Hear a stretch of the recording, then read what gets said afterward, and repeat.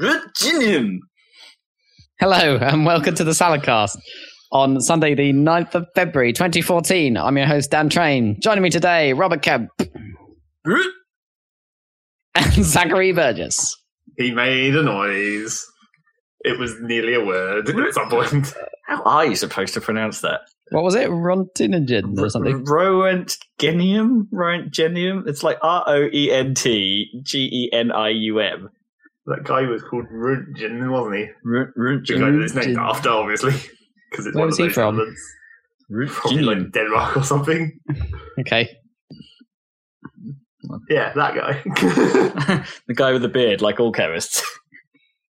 Oh no, wait, that's not him. That's the guy who made it rather than the guy it's named after. Wait, or is it named after a place? No, that is physicist Wilhelm Röntgen.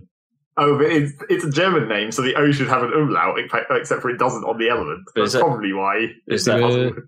But then is that pronounced Ront like that? Oh no, but in the element it's O-E, whereas in his name it's just the O umlaut. So they've tried to recreate the umlaut by putting an O-E. But that's not even the same sound. Oh yeah, it is Runt. Runt or Runt. It's more like, it's a long O for the umlaut O. Yeah. Roentgenium. That's why that looks weird. Because apparently in scientific naming convention for elements, you weren't allowed to have accents on letters. Wait, is that one of those elements that's not actually been discovered? Or like, they know it's there, but they haven't, because like things are like you have to actually synthesize it for it to be on the chart, right? It's not up in the 113s, is it? It's only 111. That must be one of the last ones that they've bothered to name. One of the last elements that actually has a stable form that lasts long enough to care about, rather than all the ones past 113 which decay in like a millisecond. So no one really gives a shit about those. But they still made them for that. Yeah, they still made half a millisecond or whatever. Yeah, I don't think you can say, "Oh, this probably exists," and not have made it for a millisecond and put it on the chart. It has to be made. It was just the way they described the category as unknown, probably transition metal. Well, it's because it fits in the periodic table under the transition metals. Yeah, true. But if it doesn't exist, what is its half-life? Why does this table not have a really obvious thing that tells you its half-life? The last page probably did. Wolfram probably had it. There you go, 10 minutes. 10 minutes? Oh, that's quite a long time. Yeah, it's pretty good. That's why it has a name, clearly. Convenient. So, elementary. Science time is over. What time is it now? Yeah, no more science is allowed for the next 2 hours. Oh dear, we have to get all the science out of the way. Has anyone got any science stuck in their system just waiting to burst forth? Well, I heard Stephen Hawking said that there aren't any event horizons in like a paper which was like two pages long or something, which you can't really blame him for, considering it takes him forever to talk. Well, he was like saying that instead of a proper event horizon where information is lost or whatever, because he's been working, his whole career is on black holes basically, right? Yeah, and that Hawking radiation stuff made his name, and is probably his most significant contribution to science is the Hawking radiation stuff. But he's saying instead of an actual event horizon that actually means that information ends up lost in there, it's just an apparent horizon, and actually light gets absorbed into a black hole can eventually escape just after very, very long time. So that was just what the Hawking radiation was basically for. That was like the fix for the information paradox, basically. It was like nothing can come out apart from the radiation inherits the information of the stuff that's falling in, basically. Yeah, but I think this is something new, right? Because the Hawking radiation was like based on, because like the two particles randomly appear right that are entangled, and one is on the inside of the event horizon and is lost, and the other one is on the outside, but it's still entangled, right? Yeah, the other one? That's how the information doesn't get destroyed, basically. Right. But he's saying something, he's saying another thing that's sort of similar. But basically, apparently there were some dudes recently who said, because apparently traditionally, like when you're falling into the event horizon, when you pass it, you don't really notice anything special happening. It's not like some... Obviously, because it is very important. It's not like an actual physical object. Exactly. It's not like you hit a sudden wall. Sudden wall. Oh. But these other dudes... Everything past this point has gone black. Recently, these other dudes are saying, yes, it is like a wall, and it's like a firewall that you burn up almost immediately the moment that you hit it. Well, that's probably also sort of true because of just the gravitational forces. Everything is destroyed at that point anyway. No, it's apart you get torn apart. Well, not necessarily. Depending on the size of the black hole, you might not even notice because it's quite shallow.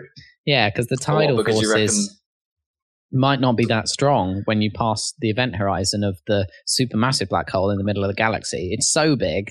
Well, the event horizon is so, diameter is so massive that the actual local gravitational forces when you pass through it are actually not enough to.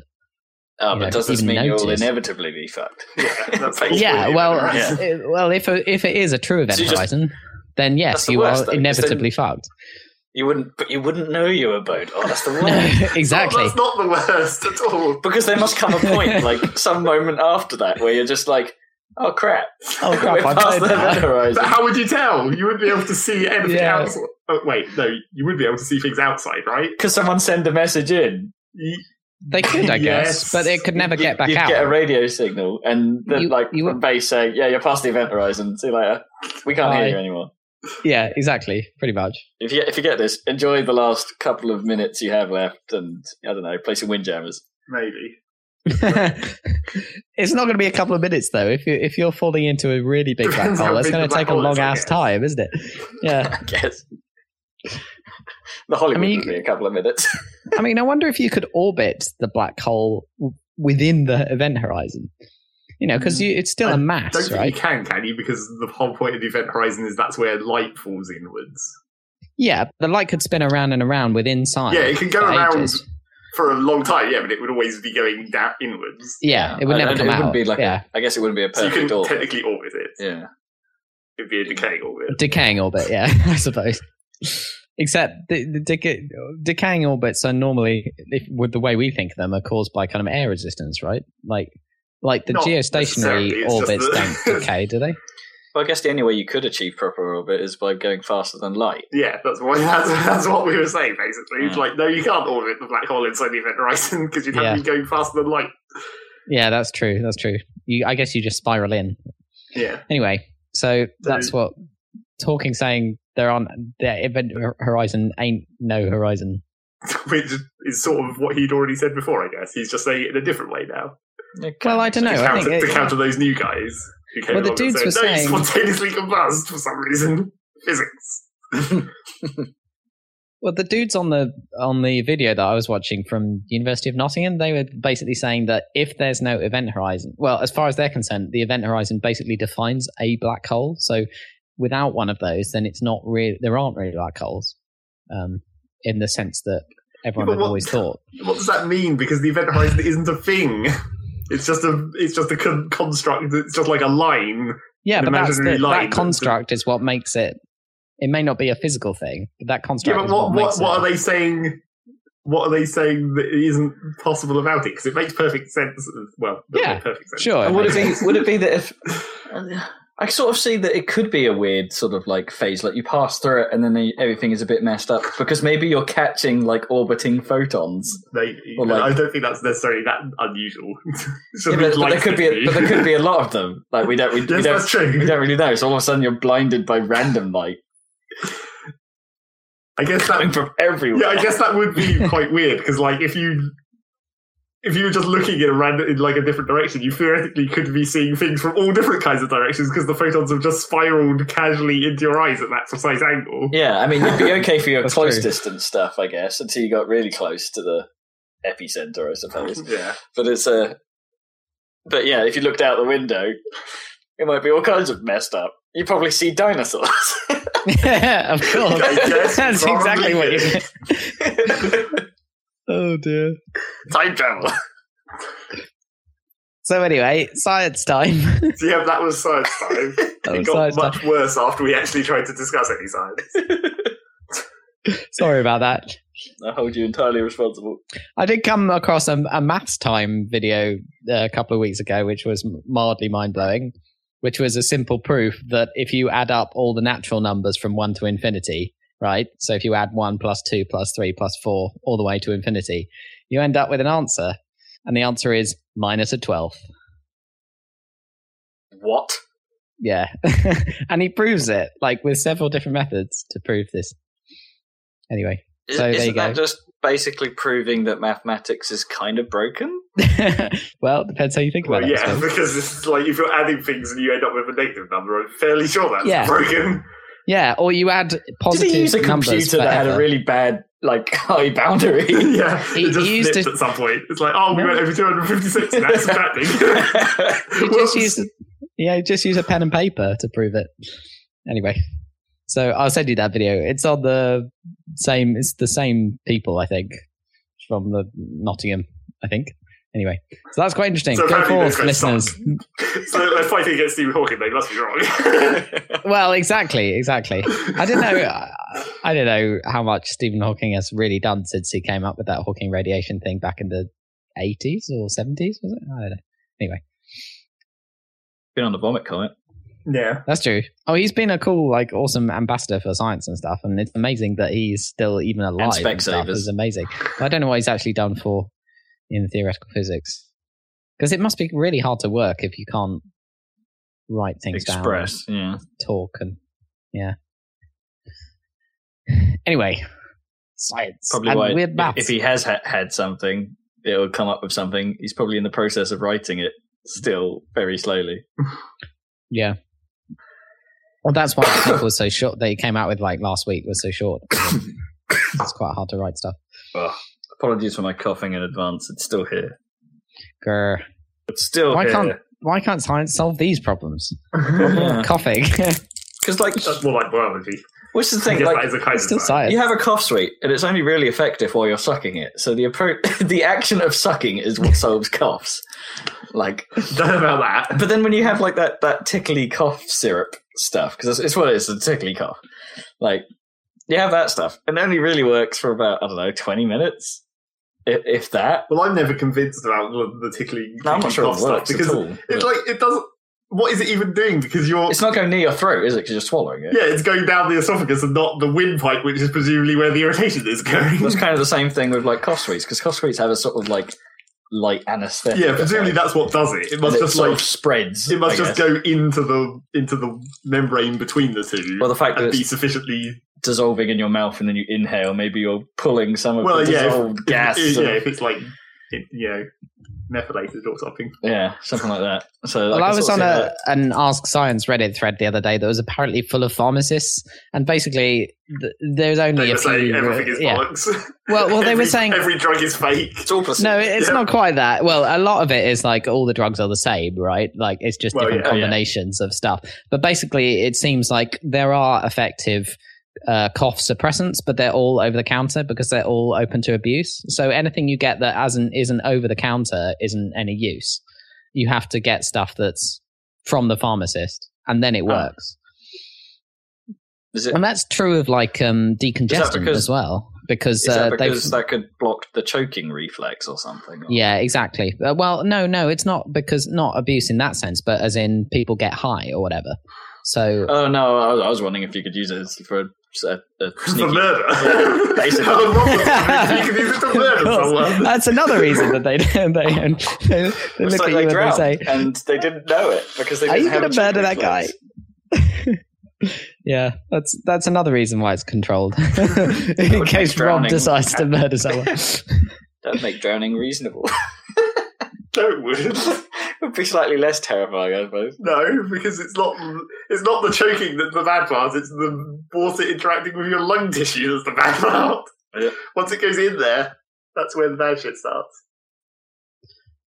And famously, the other thing is that you can't get decent decongestion, in the shop. You have to buy it over the counter because people make crystal meth out of Sudafed, or they used to. Oh, really?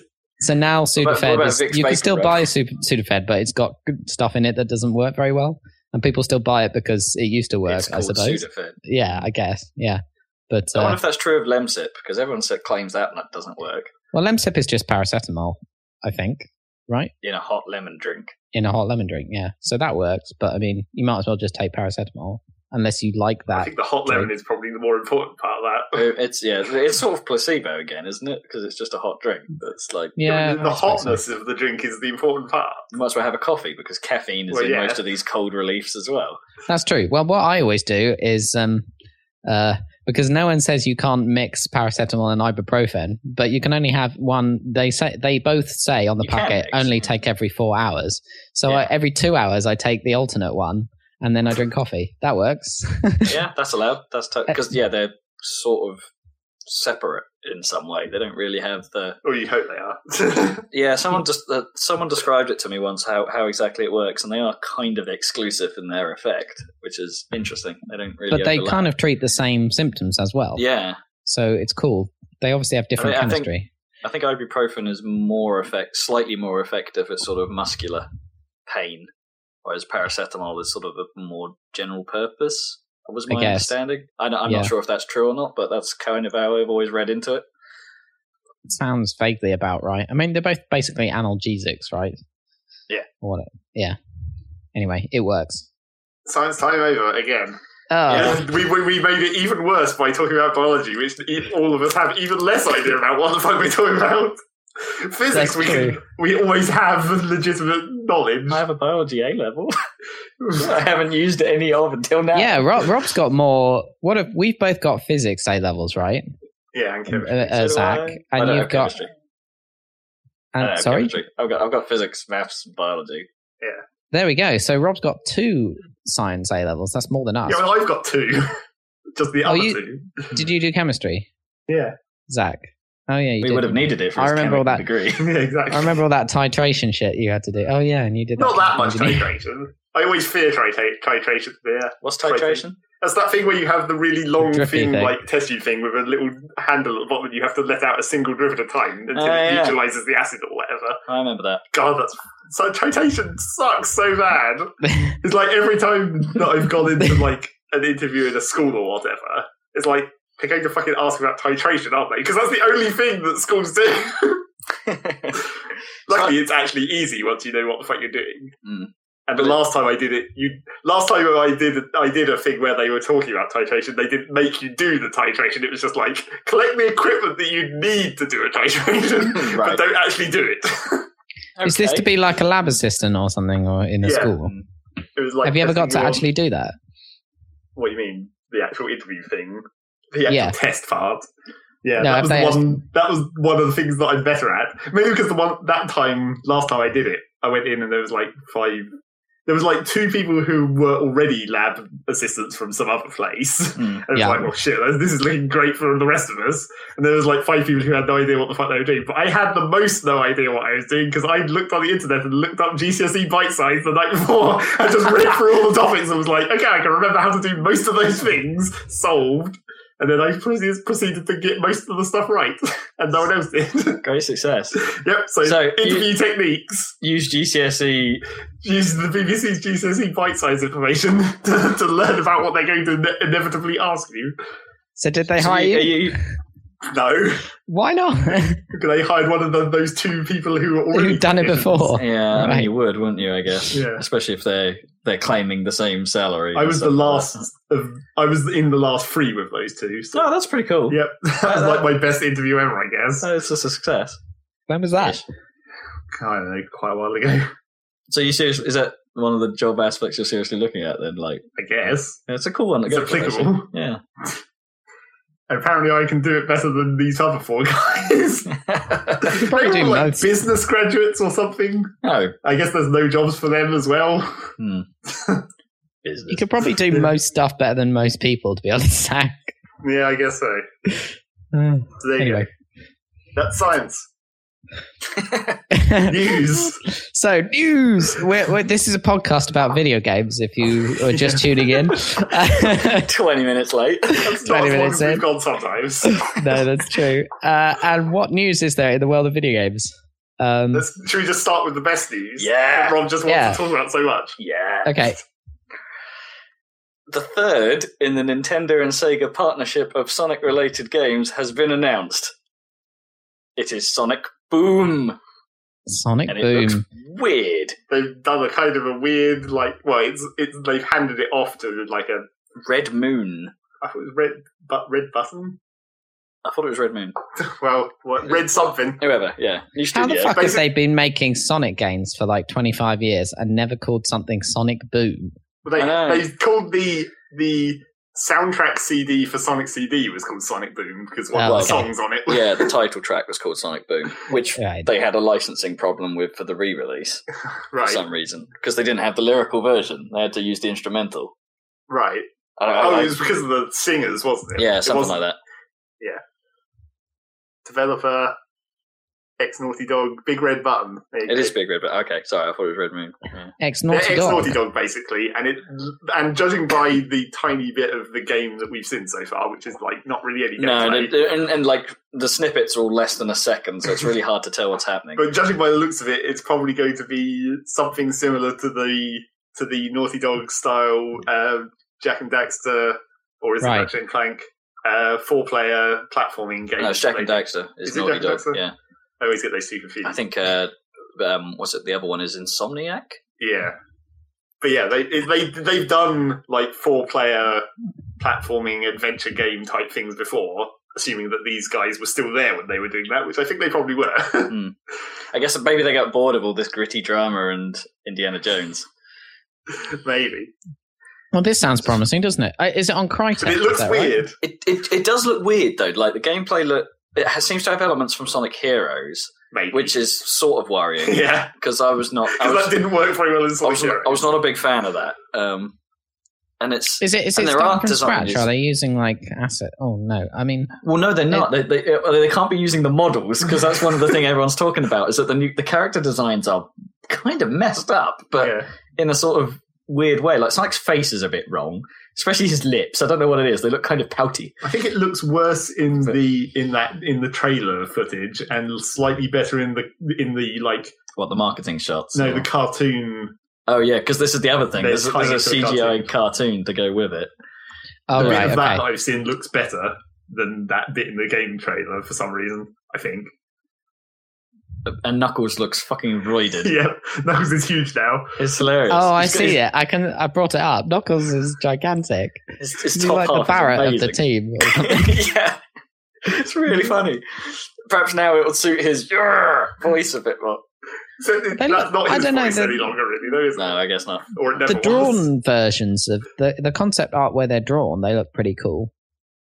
You know, where Sonic's got like a snood thing. For some reason. I don't know if that bandages everywhere. Yeah, obviously. That's the anime style, right? I guess. Apparently. I don't know. So yeah, that would be weird. So so it seems to show a bit of running, a bit of combat, a bit of adventure platformy type stuff. It's hard to know how it's going to gel. Yeah, and it also looks like, I mean, each of the characters clearly has unique abilities, as you would expect, because it's fucking Knuckles. Yeah, they're all different. But then that's like, how does that work?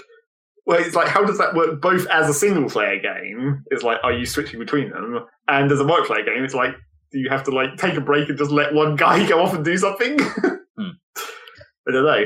I guess they haven't said whether it's single or multiplayer or both. But it's on Wii U, so I'm assuming multiplayer.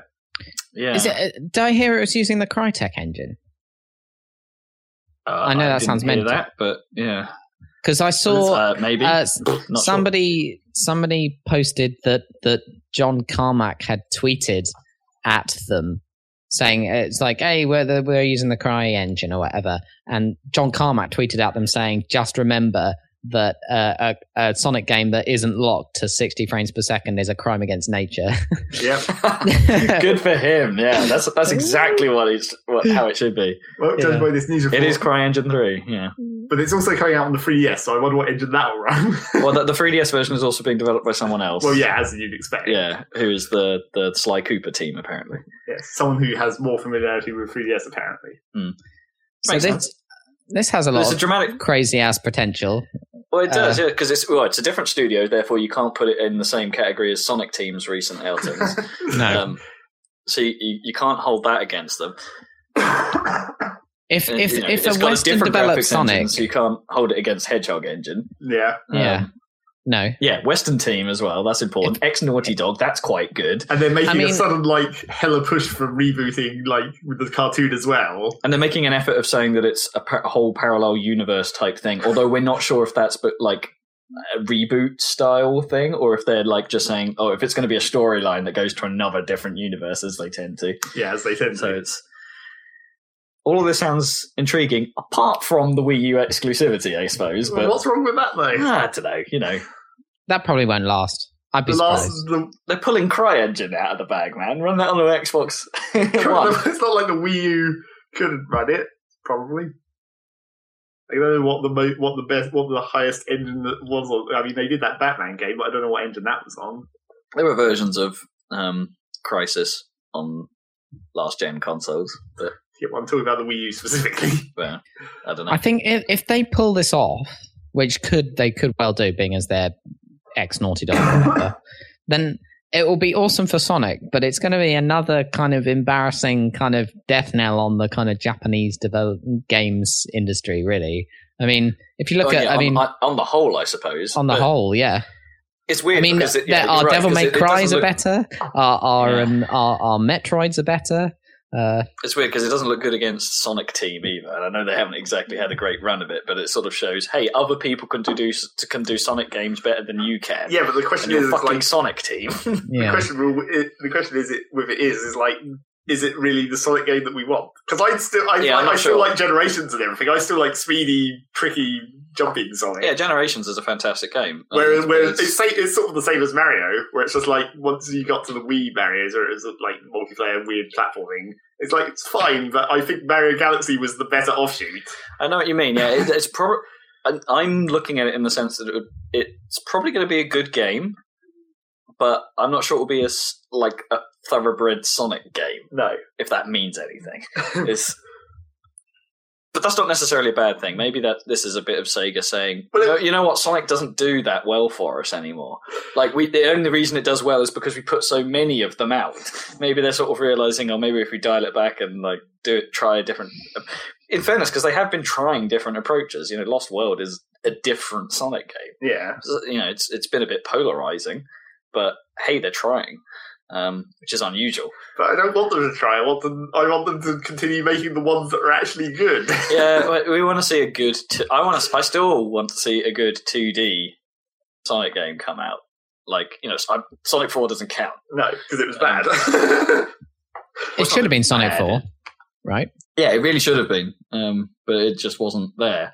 I mean, elements of Sonic Colors and elements of Generations have that, but they need to go back to the Rush formula. Yeah, basically.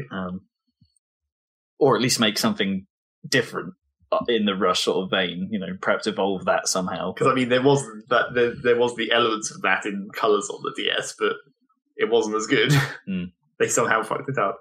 Because it's still Dimps running the show, isn't it, for those games on DS? I don't know about that. I think Dimps has sort of worked on all of the recent Sonic games in a sort of level designy sort of way. Even the full console stuff. They've sort of been involved, but I think we discussed plenty about why Sonic Colors on 3DS wasn't as good as Rush. Yeah. Bring back Rush. It's weird though, because it's just we want a very specific kind of Sonic game. Yeah. Because we actually like the speedy boostiness and tricks and all that stuff. I still wouldn't mind. Sonic 4 was kind of... The disappointment of Sonic 4 was that I still like the original trio. Well, 4 if you count Sonic and Knuckles. Yeah. With Sonic 3, with the Knuckles added on, as possibly being the best ever of all the Sonic games. And it's I'd be quite happy with them to revisit that sort of fast platforming hybrid that those games kind of all were. But they just didn't do it in Sonic 4. It's they tried to do it, except that they I don't even know how it's bad, but it just is. In Sonic 4, they tried to cram little extra things in that just broke up the flow way too much. Yeah, it's the old classic problem of random just stop and here's some platforms over a death bit. Yeah, or that one level you showed me on, was it Sonic Generations 3DS, where there's just a pointless pillar in the middle of it that you just have to jump over, and it's quite annoying to get over. It's well, why did you put that there? It's just they haven't. I mean, I keep trying to think of think back to Sonic 3, and I don't think there was very many times where that sort of thing would happen. Well, I suppose there's a couple of places where they force you to stop because there's going to be a somewhat tricky jump coming up, but and the enemy placement was the thing you had to try and remember, I guess, if you wanted a smooth run, because you couldn't just boost for everything. Then you had to. Oh yeah, but they didn't normally put enemies right in your way as much. Oh no, not on the edge of a platform or stuff like that. I mean, I guess the most egregious case of bad enemy placement was on Sonic 2 in the. I can never remember what it's called, but the one with all the gears. Yeah. Because you got those star. Well, the bastards that just follow you around. Yeah, they follow you around and then they burst in 5 directions. Yeah, those things suck. The spikes pass through walls and stuff, and that was just evil. Because a couple of them were in just the right place, where if you just kept running, one of the little spikes that they burst would just hit you every time unless you dealt with it. So yeah. I like how there's already a blog on this. We're just searching the Sonic Boom news stories, and there's just a blog on the third place down. It's like, what makes Sonic Boom a worthy Sonic? It's like, they're already discussing that, and it's like, all they've had is this tiny bit of preview footage. Yeah, we'll find out. I have a good feeling, but who knows? I don't know. Yeah, I didn't play those Jak and Daxter stuff. It will give Rob something to buy on the Wii U when he has to buy it from Smash Brothers. Yeah, along with Lost World and Mario. So. Wii U exclusives is good for the Wii U, obviously. Funnily enough. Yeah. Well, I suppose that segues into another bit of news, because there was Iwata coming out saying a load of stuff after they had a board meeting, I suppose it was. A bad financial call, didn't they? Yeah, because they went and had a proper executive. I don't know. Let's thrash this out meeting, I suppose. And on the back end of that, Iwata comes out and says some weird stuff. Let's be honest. There's some weird things coming out of what Iwata said there, because he kind of on the plus side, it's obvious Ninty know what we know now. They were making the same postulations about why the Wii U is failing that everyone is. That it's the like Smash Bros. Hasn't come out. The Smash Bros. Hasn't come out. No, that they just haven't. For whatever reason, the Wii U just isn't appealing. Part of that is because of their marketing strategy. Part of that is because of their brand confusion created by the tablet, and the fact that the tablet may have been a bad idea. They've basically just come out and sort of just admitted that. It's like, yeah, you know what? Maybe we didn't get it this time. Yeah. I sympathise with them because they had to try something new because they had that big success with the Wiimote. But it's like, well, how do you follow that shit? I mean, you can't just copy the Kinect or whatever. Even if you wanted to, that probably couldn't do it because of the research involved. They probably would have done just quite a lot better had they. Would they have done better? That's the thing. Like, you couldn't. Everyone, if they hadn't called it the Wii U, say they called it a new name, like the Nintendo Game Table. I don't know. The revolution. I can't even think of what you'd call it. The Tablono thing. Tablono thing. I'm buying that. That's Smash Brothers on the Nintendo Tablono thing. Or they could have just as well called it the Mario box. It would have been fine. The Marionosphere. So is that the Kemp Industries equivalent of the iPad? Is the Tablono thing? Why has no one just made something called the tablet? Like, just trademark the word tablet. Because that's always a terrible thing to try and do. The tablet. This is the tablet. You want this one. Tablono thing. Yeah. The O'Connor Gamesphere. Robco, screen in your hands, fucker. Robco. Screen in your hands. Robco Tablono thing. I'm waiting to find one of those. Anyway, so the Wii U. Yeah, so they came out and said, well, call it something else. I guess the weirdest thing they said was that they ended up talking about some of the things that Nintendo have been investigating, like not in the gaming space. So one of those things that they came out with was non-wearable fitness things. And like the graph they showed is utterly bizarre because they go through showing like a series, like a console, and then they said the Wii Fit board, and then they moved on to saying something like wearable fitness things, like Fitbit, I suppose, and things like that, saying this is where current technology is. And then the next thing they say is non-wearable in like a blue, no graphics or anything, just like a blue circle that says non-wearable, and it's like the console was the non-wearable. Yeah, the Wii Fit board is not. Yeah. It's non-wearable. So what on earth do they mean by that? Maybe they're just trying to say inject it into your bloodstream. Yeah, if it's inside you, you're not wearing it. The vitality sensor is now a chip. Just hook it to my brain. Yeah, well, implants. I wouldn't be surprised if Valve try something like that. The way they're talking recently, they put accelerometers in your forearm. Yep. So you no longer need a Wiimote. That'd be kind of cool. Would solve all these crappy motion problems, I suppose, if you just had like motion sensors in your fingers. Built-in tracking. I don't think it would solve those problems. But it might make it a little easier. Especially if they can like glow and like give out infrared pulses so it knows which finger's which. So didn't they say something about like potentially making like cut down mobile games that try and get you to buy the full blown game on the DS? They did, yeah. It was the gist they gave was that they were going to investigate the mobile space, but they weren't gonna make games. The gist was that it sounded like they were just going to release promotional material, potentially licensing out the Nintendo characters for things. I would hope that I don't know if this is probably isn't the case at all, but I would hope that Nintendo make games for the frickin' Xbox before they make games for the iOS or Android or whatever.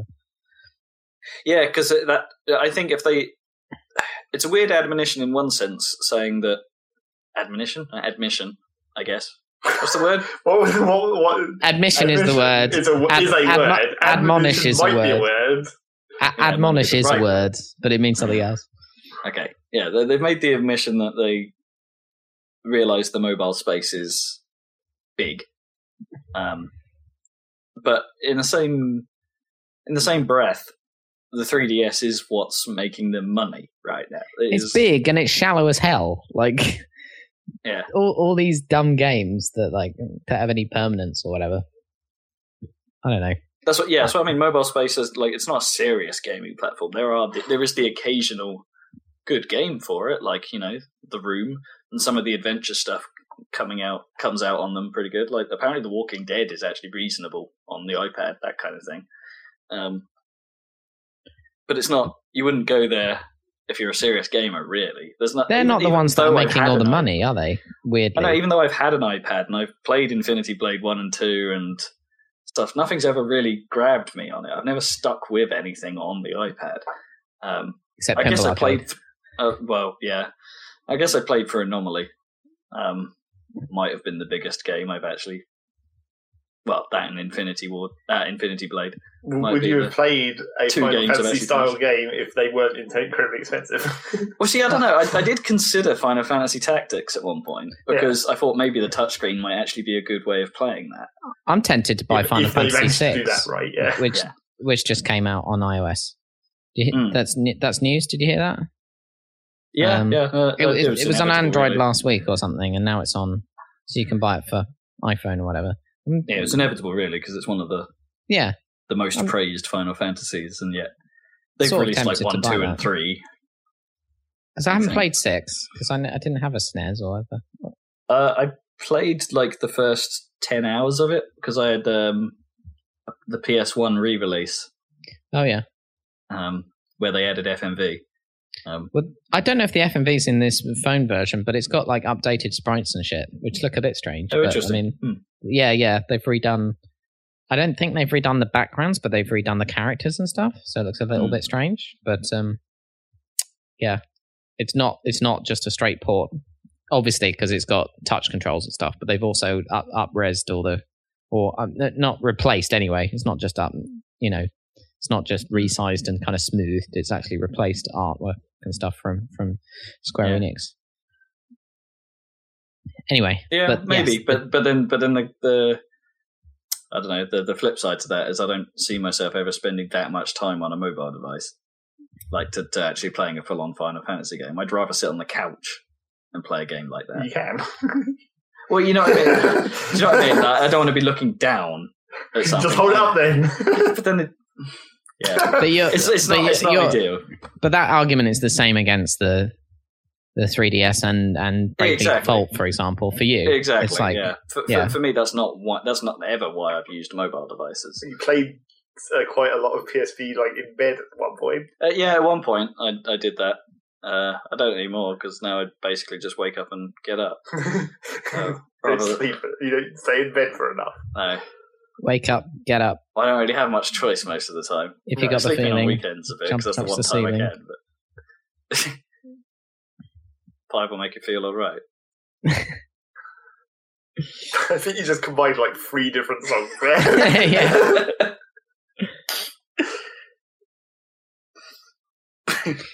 So anyway, Nintendo. That's Nintendo and Sonic. Yeah, pretty much. Iwata saying weird shit. The news. Pibble news. Yeah. Pibble news. So, yeah, as Dan correctly said before we started recording, which we may have said before on the podcast, but we can't remember. We can't remember. No, Black Knight 2000 is coming to Pinball Arcade, which is awesome. Finally, with the classic musics. Yeah. And they've also, and this is probably even better news, really, that they're actually doing a revamp of the actual main menu system, so it will be less crap. Awesome. Because it is friggin' terrible. So yeah, they're actually someone has listened. Sweet, maybe. So that will happen. Also, in other pinball news, the Spider-Man table in Pinball FX 2 is okay. Hurrah! Okay, it's although it's a bit easy, if you ask me. Like, it took me like a good couple of hours to get the hard achievement on that table, but yeah, you can go for hours. Like, if you really wanted to, I could probably keep that game going for a very, very long time. But there just came a point where it's like, nope, I'm bored now. Like, let's just play dumb. See if I can forcibly send the balls down the out lanes. Bubbles. So that's pinball news. It's becoming a bit of a trend with Pinball FX, actually, that the marble tables are just a little bit easy. Mm. How many are there? Like 8, I think. Freaking heck. Because they released 2 separate packs of them. Mm. One for like just the marble pack, and one was part of the Avengers or something. Right. Is there going to be an Age of Ultron? Oh God, when does that come out? Probably this summer, right? I guess. Is that right? I don't know if it's this year or next year. Avengers 2? Maybe. We've still got that dumb Marvel Universe film with the sort of lesser known heroes, like Rocket Raccoon. Oh right. Still to come. And Ant-Man, of course. I don't think that's until next year though. But that they announced that Paul Rudd is playing Ant-Man, which is hilarious. That's cool. And it's directed by what's his face of Scott Pilgrim fame. Edgar Wright. Yeah, Edgar Wright's doing Ant-Man. So that could be hilarious. That could be awesome. And what's going on with the freaking DC stuff? Haven't they got? They cast Jesse Superman Eisenberg, right, to do as Lex Luthor. To play Lex Luthor. Everyone's saying that's dumb and it should have been Bryan Cranston, but I think he'll be pretty good. I don't think he's that. I think he'll be good at it. It's just that he's one of those. He doesn't fulfill the visual stereotype of Lex Luthor. No, but that's okay. But I think they could make the character work. Yeah, I think he's got the right mannerism to do that. Yeah. So, because I didn't see Man of Steel or whatever, I couldn't be bothered with. Because I heard that there's like half an hour worth of smashing buildings apart, and I was like, oh, my head's. Yeah, the end sequence is way too long. Yeah, I don't think. And then you start to think that, and then there's another sequence in the same place. Jeez, enough. Immediately afterwards. So, video game news. What else have we got? That was the film minute. That was the film minute. I saw Hawken is coming to Steam, which might make it actually played by some people. I never actually tried that, but stompy robot shooter that looks awesome and is indie. I mean, what's not to like about that shit? Yeah, that's one. But I don't know. I guess it's free to play, I suppose, and that always may be worrying. I guess. Yeah, I don't know. Whenever I see a free-to-play game, you always have to, I don't know, question it slightly. Like, is this a good free-to-play or is it bad free-to-play? Exactly. But I thought that might be interesting. Because there's a lot of bad free-to-play. But yeah. Because Loadout came out that I still want to try. Oh, yeah? I haven't got around to it yet, but that looks like it could be a fun sort of team deathmatchy type shooter. Cool. I saw a newspaper, a comment on a news post that made me extremely disappointed. Where it was like it was on a news post about Planetary Annihilation. Oh yeah, and there was a comment that was like bitching about it basically. It was like, oh, they still haven't done whatever in Planetary Annihilation, and hasn't been any more updates for Super Monday Night Combat. And I'm like, damn it, Monday Night Combat. It made me sad because I was like, they're not even updating Super Monday Night Combat. Oh, well, I guess that died. Let's all go back to normal Monday Night Combat, guys. Come on. Yeah.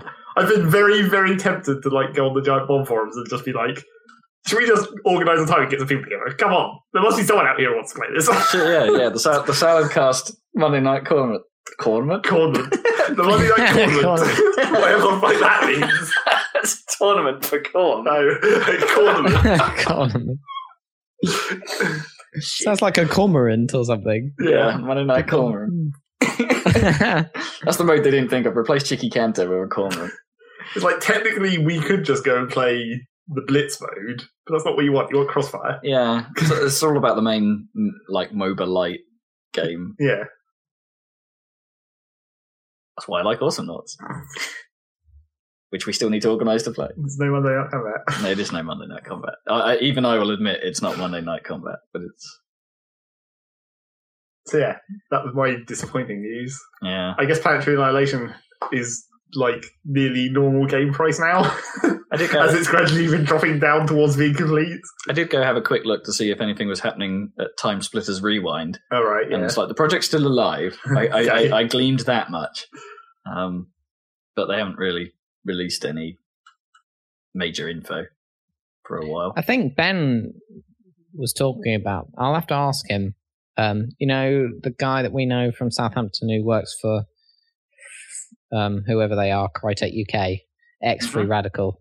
I think he mentioned it. I can't remember what he said about it, but I think it obviously, although he was saying he doesn't want to do that in his free time because he spends all day working on CryEngine, so he doesn't want to do that. Exactly. That's what it did here. Now, maybe this is what got me looking at it, because apparently they've said that they're going to do a PS4 version of it. Oh, right, okay. Well, that may, I can't remember how long, whether I saw that as part of me randomly looking it up or if that was what prompted me to go look it up. I can't remember. So they may have said that a while ago. But we haven't reported it until now. So it's still good. There you go. Zeg, I was wondering if you had any comment on the giant Eve Battle of Doom, the biggest one ever. I didn't know about it until I saw the news post, so that's my standard procedure with Eve. I don't actually know about anything that happens, but I don't know. It seemed pretty big.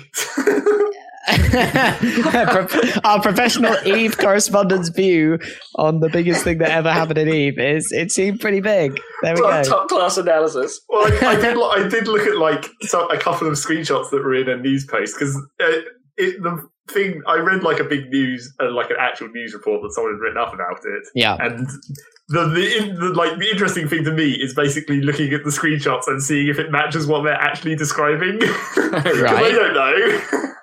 Okay. So I looked at a couple of them, and it's like the picture was captioned like, every one of these red and orange dots is either a ship or a drone, and I'm like, you mean all of them are drones? Because there's not actually that many ships. Because when you turn on, icons for drones, it's like every ship can launch 5 drones. So take how many dots there are on the screen, divide that by 5, and then you're getting closer to how many ships there are in that screenshot. Right. That was the official post, wasn't it? The CCP post, or whatever that had. Maybe that was the one that they sent out for the official news. Yeah, they had like a press release type one, which was like trying to explain it in more layman's terms. But yeah, but then I saw another screenshot that didn't have any of in-space icons on where it was just showing the ships, and that did look pretty ridiculous. It's just where you can see, like, fucking 4 Titans just, like, clumped together, and it's like, that's quite a lot, and then there's, like, way more as well. And I was trying to, like, work out what the fuck some of the ships even were, because when they've got their armor repairers on, they have a weird glowing effect. And I was like, what ship is that? But I think those are Titans as well. So it's, like, quite a lot of Titans. Well, apparently there were 75 of them, right? 75 Titans destroyed. Yeah. So that's like the previous record was 75 Titans. Yeah. So the previous record was 12. So 75. So apparently, if you work out the ISK into US dollars in terms of what's lost, it was $300,000. Yeah. Except when you want to put it a different way, no money was lost. Well, depends how you look at it. Probably not, though, because they probably brought that ISK with money, I bet, for most of those Titans. Converted it in. I guess the build process for 75 otherwise would be pretty long. Well, I mean, long each anyway, of them is months, right? Yeah. Yeah. But I expect that's amazing. I mean, apparently what happened was that normally in these battles, it's pretty obvious quite quickly who's going to win. And this time, they both thought they could win for ages. It was more like one guy went all in because he thought the other team wouldn't get enough there in time. Yeah. But then they did. Yeah. So it just turned into an almost straight fight, which is fairly rare. So this was this an organised fight?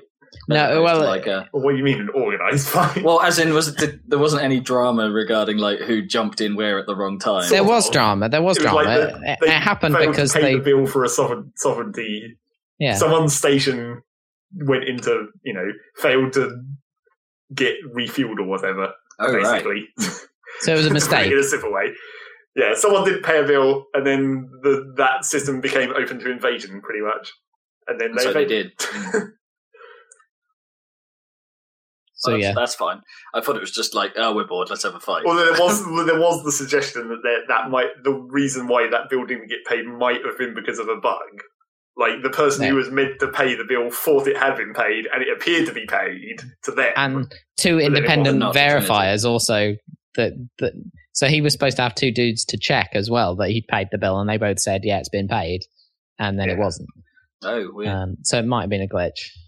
I think someone suggested that like maybe if it turns out it was a glitch, they'll refund all that stuff, which would be funny if they have to try and pull the refunds off of that. Nah. What real impetus does CCP have to do that though? Because it just means it's like, holy shit, people are going to like put 75 Titans worth of cash back in if that's how they're doing it. Yeah, I guess. Yeah, I don't think they'll do anything. I mean, what they have done is put a special like monument in where the battle happened. They've like put a bunch of pretty wrecks of ships and stuff to say, "Oh, this is where the battle happened." Yes, so it's like normal wrecks are incredibly not pretty. No. Yeah, and also get salvaged, of course. So they're specially crafted, fucked up Titans. Oh, and that might be the other thing they might do. Apparently, is gradually put salvage there so that you can kind of recoup some of the. Well, because it's like you can salvage wrecks normally, but it's just like a one-time thing. So I guess what they're going to make it like an actual like an asteroid belt, basically. I guess. Yeah, with stuff you can mine out of the Titans. That's kind of cool. Potentially. That's the whole sort of like playing to what happens in the EVE universe thing. Yeah, like making it lore as the players do it. That's really that's kind of one of the coolest things about EVE. Like apart from the crazy economics and stuff like that. It's cool to hear that it's still going super strong. I mean, it's like, didn't it launch before World of Warcraft? It's like 10 years old or something, right? How old is it? I don't know if it released before. Because you were pretty playing much the same. Yeah, it was more or less the same time. More or less the same time. Yeah. It was like 2002, I think, when it came out. No, it was 2003. Okay. So 11 years. Okay. Not quite 11 years. Okay. Because my character is not quite 11 years old. Right. Oh, jeez. August. Or September. I think it's August is when my character gets to be 11. But it has evolved quite a lot since its initial launch. Well, yeah. Are you playing EVE at the moment, or are you lapsed in your... I played slightly, like, over this last 2 weeks, what I've been playing. Ooh. with spoilers. EVE may have been first. WoW was 2004. Yeah, I thought so. Because you guys were playing it literally at school. Like, you were playing it in the sixth form on your laptop. You were. I wasn't. Yeah. Well, I wasn't. Barlow was. Well, you were Barlow in the vicinity while he was playing. Yeah, Barlow would hijack my laptop while I pleaded to play NHL. It's like, let's play NHL, goddammit. And he was like, no, I need to fly my ships. Yep. I saw him the other day. That was also the point when I discovered that Eve wasn't the game I was expecting. Well, like immediately. Yeah. Right. Okay. He's playing Rome 2 at the moment, I saw. So he's got not Dota. Yeah, he's broken out. He mostly plays Dota. I don't know. I expect he's still playing Dota, but I think he was looking for something slightly more relaxing to play while he was watching TV. Wow, really? You can play Total War while watching TV? I'm not. Well, have you seen a strategy game? I know. Have you seen the way that John plays games though? He does a million things at once and doesn't really pay attention either. It's quite strange the way. You can't do that for Dota though. For fairly sure. No, not for Dota. Probably not. And not win. Well, yeah, you could. It just wouldn't be any use. So that battle didn't affect you at all, then, Zeg, I guess, in any way. I don't know. It might theoretically affect something like resource prices or whatever. Yeah, it might trickle down to my part of the universe. Yeah, Eve. I doubt it. Eve almost beats WoW by like a year and a half. Like about that. I think Eve is probably healthier than WoW in terms of long-term outlook, although it's never going to be numbers-wise the same. But yeah, I predict. Yeah, you're right. It seems like WoW will die eventually, whereas Eve, I don't think, is showing any real signs that it needs to. No. People are into Eve are well into it, and probably always will be while it's still about. Yep. Oh, but one of the dudes from the Council of Stellar Management was quite important in the battle, I think. I was reading. So, you mean that the same guy who's important in Eve in every case, the Mitani guy? Yeah, that guy. Yeah. Is he just important in everything? He wasn't on the Council of Stellar Management at that point. He got kicked off. He was the one who made the horrible remarks about why don't you make that guy commit suicide, and then he got kicked off the Council of Stellar Management. That's right, the arsehole guy. Yeah. Yeah, he's from Goosewall. I mean, what do you expect? Right, okay. Fair enough. But are they even called that anymore? Are they split into factions, or are they Because they kind of inherently had to split into factions because of the size limits of Eve corporations. I see. So. Oh, I didn't realise that happened. Yeah. I don't know. I can't remember what they're actually. Because I don't think the Test Alliance weren't involved in this one. The Reddit lot. No. It was like that. There was a small fraction in this one that were literally just called the Russians. Well, no, they weren't literally called the Russians. They're just Russians, so everyone calls them the Russians. Oh, right. I thought they were literally called the Russians. That would be great. But they were the only ones I think it's just a bunch of for some reason, I don't know why it turned out like this, but when they opened up, there was a new area of space that got opened up like a year or two ago, maybe. The drone regions where it's got the pirate faction in there is basically rogue drones instead of one of the normal pirate factions, and then apparently as soon as that area got opened up, the Russians just took it. The Russians. So that whole area, if you look on sovereignty maps, it's just like a bunch of weird Russian named corporations that own that whole bit of space for some reason. Don't know quite how that happened. So actually, there could have been many corporations involved in this fight that were just Russian names. Well, it's the Russians. Presumably, it's just one of the Russian alliances. But it's just the Russians. So we better move on to what you've been playing. I guess. I think you should go, Zeg, because you've got a whole RPG to go, plus others. So let's get going. Well, I did play some Eve, because I hadn't for a while. And I guess I haven't really actually played it for a really long time, because when I went back in, I was almost suddenly surprised by how ridiculous the gunfire looks nowadays. It's awesome. I guess the previous times that I would have been playing it when that those effects had been updated, I would have been using my regular long range ships. So I don't normally see that much fire. I'm miles away, and my bullets are just going off into the distance. Whereas in this other ship I was flying recently, I was doing blaster range, so point blank. So it's just like, the screen is full of lasers, and also I don't normally fight enemies that actually use lasers as well, which makes it much more insane. It's a bit of an epilepsy warning in some cases, particularly with pulse lasers, because they flash. As they should, really. Yeah, I guess so. But it's a bit crazy. But yeah, it was like, I wanted to go back in and continue getting some loyalty points for this new corporation that I wanted these new ships from that were introduced in the last batch. So I was looking to see if I could move, like, I wanted to do level 4 missions because that's like a quicker way to. I was grinding out shitty level 3s because that's easy. But I was like, well, if I can do level 4s, which I already have like several ships set up to do level 4s at my other places that I do level 4s. So I was like, I could just bring my Navy Megaphone over here and do them, and that'd be fine. But then I thought maybe I'll get a new ship or repurpose one of my other ships. And then I realised that one of the ships that I haven't flown in for like a really long time, because it used to be not very good, when it got rebalanced in one of the various ship rebalancing patches that they've been going through, it suddenly became awesome. And I was like, sweet, it's a tiny cruiser-sized ship, but it can tank and shoot almost as well as a battleship, so I'll use that. Nice. So I did, and that seems to work pretty good. Although it's fairly hilarious when you're fighting like enemy battleships and you're a tiny cruiser. Like the Millennium Falcon, just like dodging bullets. Pretty much. So yeah, I did some of that. That looks kind of crazy. Love how they keep upgrading it. I mean, they have to, but I mean, it's probably a lot easier to upgrade EVE graphics than WoW graphics, for example. Yeah. But even so, it's pretty cool. Yeah, they don't really have a world to worry about, do they? They can update in very discrete chunks, can't they? Yeah, you can just up the poly count, bit of ship. Yeah. Well, arguably. Well, when they did the gun loadout and stuff, then they... Yeah, but it's not like they did some of the guns, they just did them all. No, true. They like do one ship at a time, they just did them all. Apart from in a few very specific cases. But even so, that's... I mean, I'm not saying that wasn't a lot of work, but there's still one part of the EVE universe that they just decided to do. Yeah.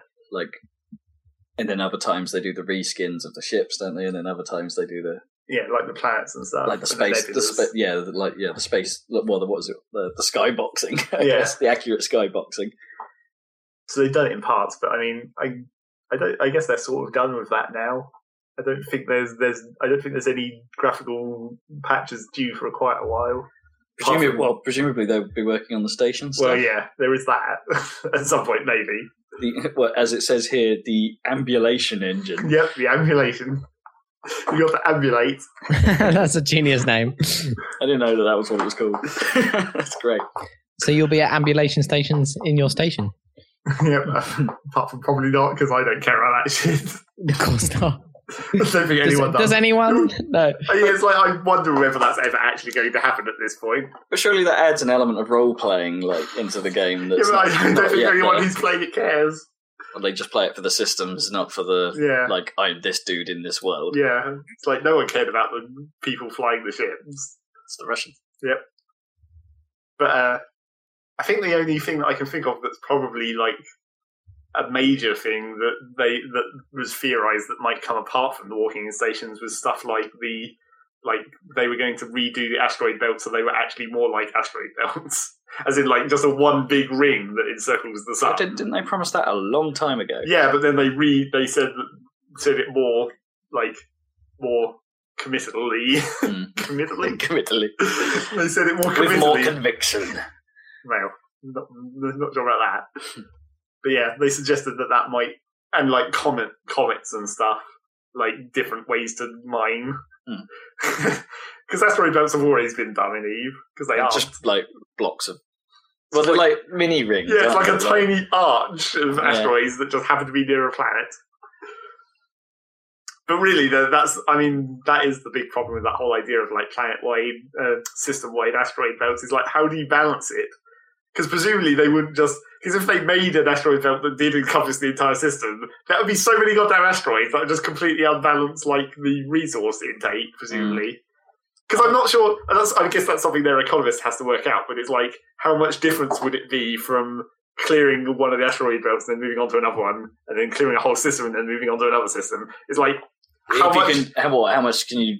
Will the economy be messed up by the fact that you can just keep? Yeah, that you can just like stay in one system for a whole day. I mean, presumably that's just they just have to take into account that time gap of having to move between systems and belts, and just like proportionally reduce the amount of resources you get, or something.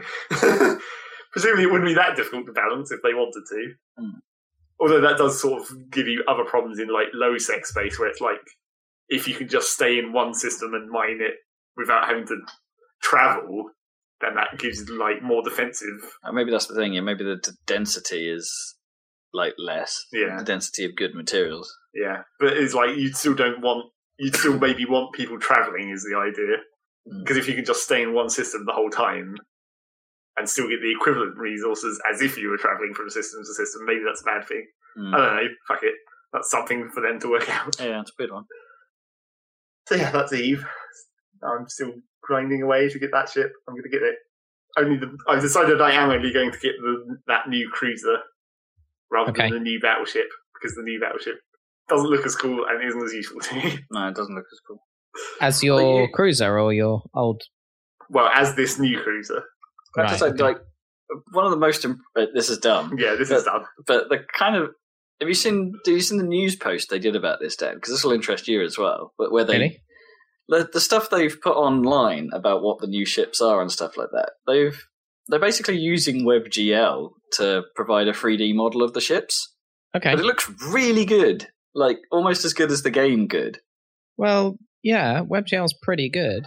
But it's just the speed at which it loads, and it's... Right. Yeah, That's cool. but it's the speed at which it loads. It's like, at least on my connection anyway. On your connection, everything loads fast. Yeah, but it was pretty seamless, and I was just that's kind of impressive, because it's animated, and they had the engines going, and the bits of shit glowing in just the right way. And what do you need is the textures, presumably right? It's the same assets, maybe. Yeah. Yeah. But, I mean, how big do you think that is, like the textures for a ship? Like a couple of megabytes or something on your... probably, yeah. I don't know. But yeah, I get what you mean. Even so, I was just like, I have not seen that before. That's cool. Pretty cool. I mean, I'd have to have a fallback because it won't work on IE10, let alone i9 or 8 or whatever. Yeah. So we were running it in Chrome, but yeah, well, exactly. But like that's probably the main reason why people don't use WebGL more often, is because there's probably a ton of people on IE10. And it's only the cutting edge, the latest IE that actually supports WebGL. But it's super cool. And the effort needed to actually make 3D stuff. Well, if you're already just making a website. But, well, that's true. But if you're already a game developer, it's basically a very similar API to OpenGL. So obviously not as many features, but you can do some pretty cool stuff. So yeah, it's pretty awesome, and I look forward to more of that stuff on the web, although it's going to be weird for me because like I might have to learn some graphics programming to stay cutting edge with the web, which is already bad enough with Canvas, let alone frickin', which is like 2D mostly. Although that's how WebGL works, is you use a canvas element and then you just use a 3D context on it rather than a 2D context. But yeah. I know nothing. It's been so long since I've dealt with 3D graphics. So speaking of theoretical programming stuff, I guess Starbound. Yeah, Starbound. I didn't really play that again, and I also didn't really do very much on my mod work because, well, the trouble was I kept thinking about doing it, and then I'd start doing something else, and then I was like, yeah, well, let's get on to doing that Starbound thing, and then by the time I tried to start doing it, it would be like midnight, and I've forced myself not to continue doing anything after midnight so it doesn't fuck up my sleep. It's like, I need to stop thinking about programming at midnight so I can have like a few hours of not thinking about it. No, that's a very good idea. Going to sleep buzzing with ideas is bad. So really I haven't done very much of my Starbound mods. I did a little bit, except I spent most of the week trying to... someone posted in like the discussion post of my main mod, he posted an error, which is like an easy enough error to read. Like I can see what line it's pointing to and everything. Except on my computer, it works perfectly fine. Yeah, and it's like, oh no, not one of these bugs. Yeah. So yeah, you need repro steps.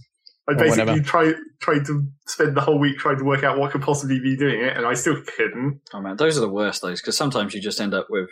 I've literally at work been dealing with problems which are only appear on a client's live database or a live system, and I'm running a copy of that database, that client's database, I use their setup as my test environment because it's got a bit of everything. And you still can't reproduce it. I couldn't replicate it, and it's been a nightmare. So I more or less gave up on that guy's bug after like 4 days, and then on the 5th day I was like, let's try and actually make something new.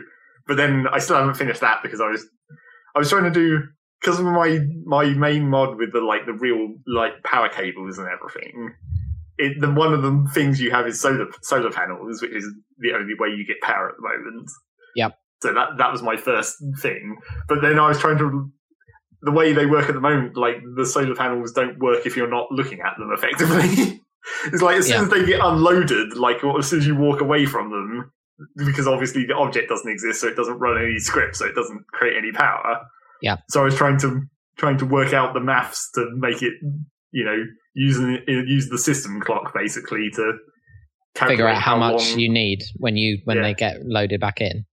Which is it's because there's another mod that does essentially the same thing, but for crops. Because it used to, in normal Starbound, crops don't grow unless you're on the same planet. I'm not sure if they also grow when they're unloaded, but yeah, they don't grow properly, basically. So there's a mod that fixes that, which makes them grow at any time. And that one actually goes further than using the internal clock of the game. It uses the actual system clock. So it works out time while you're not even playing the game. Oh, cool! Makes them grow the right amount. So I wasn't going to go quite that far, but it's like relatively. Well, that might even be easier to go that far. I mean, if they just have a call that is like, "What's the Unix timestamp?" and then they just, take them away from each other and then multiply. I mean, I could do that as well, but then the trouble with I kind of made myself this problem because that in theory is okay to do. It's like I can understand the idea of how that works. But then I added another layer of problem on top of that by making it solar panels that only work during daytime, and planets can have different day lengths. Oh no! And programming I was like, shit, maths. It's time for some programming. That's my favorite thing. Like whenever I have a problem with this with programming, you need a bit of maths, but it's never even close to the kind of maths I did at A level. No, it's always GCSE level shit where I'm like, how do you divide by what? It's always super simple, but the operations are simple, but the actual concept is more complicated to get your head around. But that's more accurate. Yeah, but the individual things you need to do. One of our favorite bugs that we had a while back was any kind of date based mathematics that you're having to do, especially when the maths you're working on is against the week number of the year, which is a really annoying thing to work against. 52. Everyone's favourite. Well, no, because at the end of a year, you then have a real problem to figure out actually what is the weekend and week start, and by what rules do you judge that? Right. Yeah. And it's like that. The maths to figure that out can be a real bugger. We had a bug at one point that basically got that calculation wrong very slightly. So you could have a day or two where it would just miscalculate where the start of the week was. And so it would think that those days didn't fall into any week. And so it would consider those days sort of non-existent in a way. It's that math is actually pretty hard. It's like anything to do with dates is a nightmare, or anything. It's all simple math in terms of operationally. I mean, Dan's right. It's not like I'm signing or co-signing or logging every logarithms all that coming out of my ass. It's just I have to divide this by this, but if I do that, then that's not going to quite work, and then I need a mod there. And it was slightly inconvenient. It would be more convenient if there was actually just a call in Starbound to tell you how long the day was in game time, but there isn't. So you have to calculate it. You have to basically have a function that just runs once and says, okay, the world time is now this, and then a couple of seconds later it runs again and says, okay, now the world time is this, and the amount of day this has passed, because you can get ratio the proportional amount of day. Yeah, where it's 0 at the start of the day and 1 at the end of the day. So it's you have to work out how much of the day has passed between those two checks and then calculate how long the day is. It's just that's unnecessarily complicated. Do you? Yes. Could you? Because the actual day period within the light period Because the length of the day depends on the planet. Sure, but if you're only dealing between 0 and 1, surely the day cycle just falls between a min and max bound. No, but you need to calculate how long the day is in time units, so that when you say how long the solar panel has existed, it can convert that into how many days it's existed. Oh, okay, weird. Just slightly inconvenient. That's just they're missing an API call there, because obviously somewhere internally it knows how long the day is. Oh yeah, because Ben was just saying if this is for the electric system, it's like surely you only needed to say is power or isn't power. But unfortunately, I gave myself a whole problem by using solar panels, where they have to be on for half of the day. And then you have to work out which half of the day that is. You should have a crazy bell curve thing. Or you need a crazy ass charge. Yeah. I mean, you mean? Sorry, I'm confused by why this is a problem. It has to build up it has to be on for half a day to store power. Deliver later. They're only on during the daylight hours. But then surely that's just between 2 bounds of this 0 and 1, say from 0.25 to 0.75. Yeah, but then you still have to multiply that by the day length that you've calculated by doing this other calculation. Why? Because if it's between 2.5 and 7.5, isn't that all you need? Well, it depends when the solar panels load and deload. Oh, right. There's more to it on that sense. You still have to, if the solar panel unloads at night, and then you come back and it's 0.3 of the day during the day, you still have to discount the night part from the time that you're adding on. Okay. It sounds like API failings. Yeah. This is one of those things that seems conceptually simple. Yep. I know how I'm going to do it. It's just a matter of finishing off this bit of maths that I have to do. And then, it's slightly annoying, but basically the way it works at the moment is the battery says to the solar panel, every game tick, the battery says to the solar panel, how much power do you have? And then the solar panel says, I've got this much power, and then gives it. So I'm going to have to make basically a special call that when they come out of a deloaded state, they're going to have to make a special call that says, how much extra power do you theoretically have? Right, yeah. And then just get that in one big lump, basically. Fudge the electricity for how much time you weren't on screen. Yeah. So that's slightly annoying. But yeah, it should theoretically work. I just haven't got around to it, and then I keep not getting to it before midnight, and then saying no. Is that how the game simulates how much time has passed when you're not there, then, in general? Or? I don't think it does. Like I said, with the farming crop items, those normally in the base game, those don't grow unless you're nearby, right? I think they might grow if you're on the same planet, which is weird because they don't grow if you're not on the same planet, and you'd think that would solve that same problem because they're unloaded and it's just a generic unload state. Oh, right. Maybe it's just not exposed. Yeah. Or maybe they work on, I guess world time is the world time. I guess they don't need day and night to work. Yeah, they also don't need day and night, yeah. So can you use a combination of the two then? That's what that mod does. Right. The mod that fixes the farm rules. So yeah, it's slightly dumb, but it's sort of, I already had to deal with the unloading problem for the cable system because I basically solved that by just making it do a full reset of the system when it reloads. So when it comes out of an unloaded state, it's I don't know, just delete all the information you had inside, apart from the bit where you say how much power you had. Just save that one variable because then it rechecks all the connections, which is probably the only real way of doing that. Yeah, seems sensible. But that's the annoying thing. It's if you're doing any kind of complex mod work, probably in any game, the whole idea of unloading and reloading, particularly if it's Minecraft or Terraria or this, where it's a block-based system, where it's parts of it can theoretically be unloaded. Yeah, how does that work in something like Buildcraft, where they're yeah, well, bits of pipeline missing? For a long time in the Minecraft mods, they made a special block that forced the block of world to stay loaded, regardless of how far away you went. Okay, so while you had all that stuff built, that area would always be running. Yeah, pretty much. And it would slow down your game if that has its own problems. Yeah, having to force it to stay loaded. I think they did fix that for Buildcraft eventually. But yeah. And I had another weird problem along the similar lines with the solar panels, where they were when the solar panels do a check to see if there's any blocks obscuring their light, I guess. Which is just it checks 100 blocks above it to see if anything's there, which is a very cheap way of doing it. But the problem with that was that when the solar panels were right on the edge of the screen, for some reason that makes it fail. It's like those that when they're right on the very, very edge of your visible screen area, that it doesn't properly check whether the blocks are obscured or not, so they go off. Is it just on the right, or does it matter? No, it's on like the top. On the top because it's checking above the solar panels. So I was like, well, that's has it unloaded those 100 blocks above? Well, I don't think it could have because they're too close. So I was like trying to work out what's wrong with it, and then I figured like, well, actually, probably it's just unloading. It's going to be a problem when it unloads as well. If you just extrapolate that theory, it's like at some point those blocks won't exist. Yeah. So then I just made it so that like the solar panels only check if there's clear space above them when you can physically see them. It's like if this solar panel is loaded and you can see it on the screen, then do a check.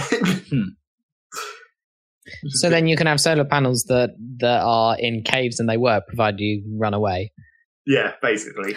I mean, that's sort of a problem that the game has anyway. Like, sometimes when you're in a cave, if it's raining on the surface of the planet and you're in a cave, but you jump upwards so that the top ceiling of a cave is off screen for a moment and then comes back into screen, some rain appears. Oh, right. Because it's fixed, there's nothing above there.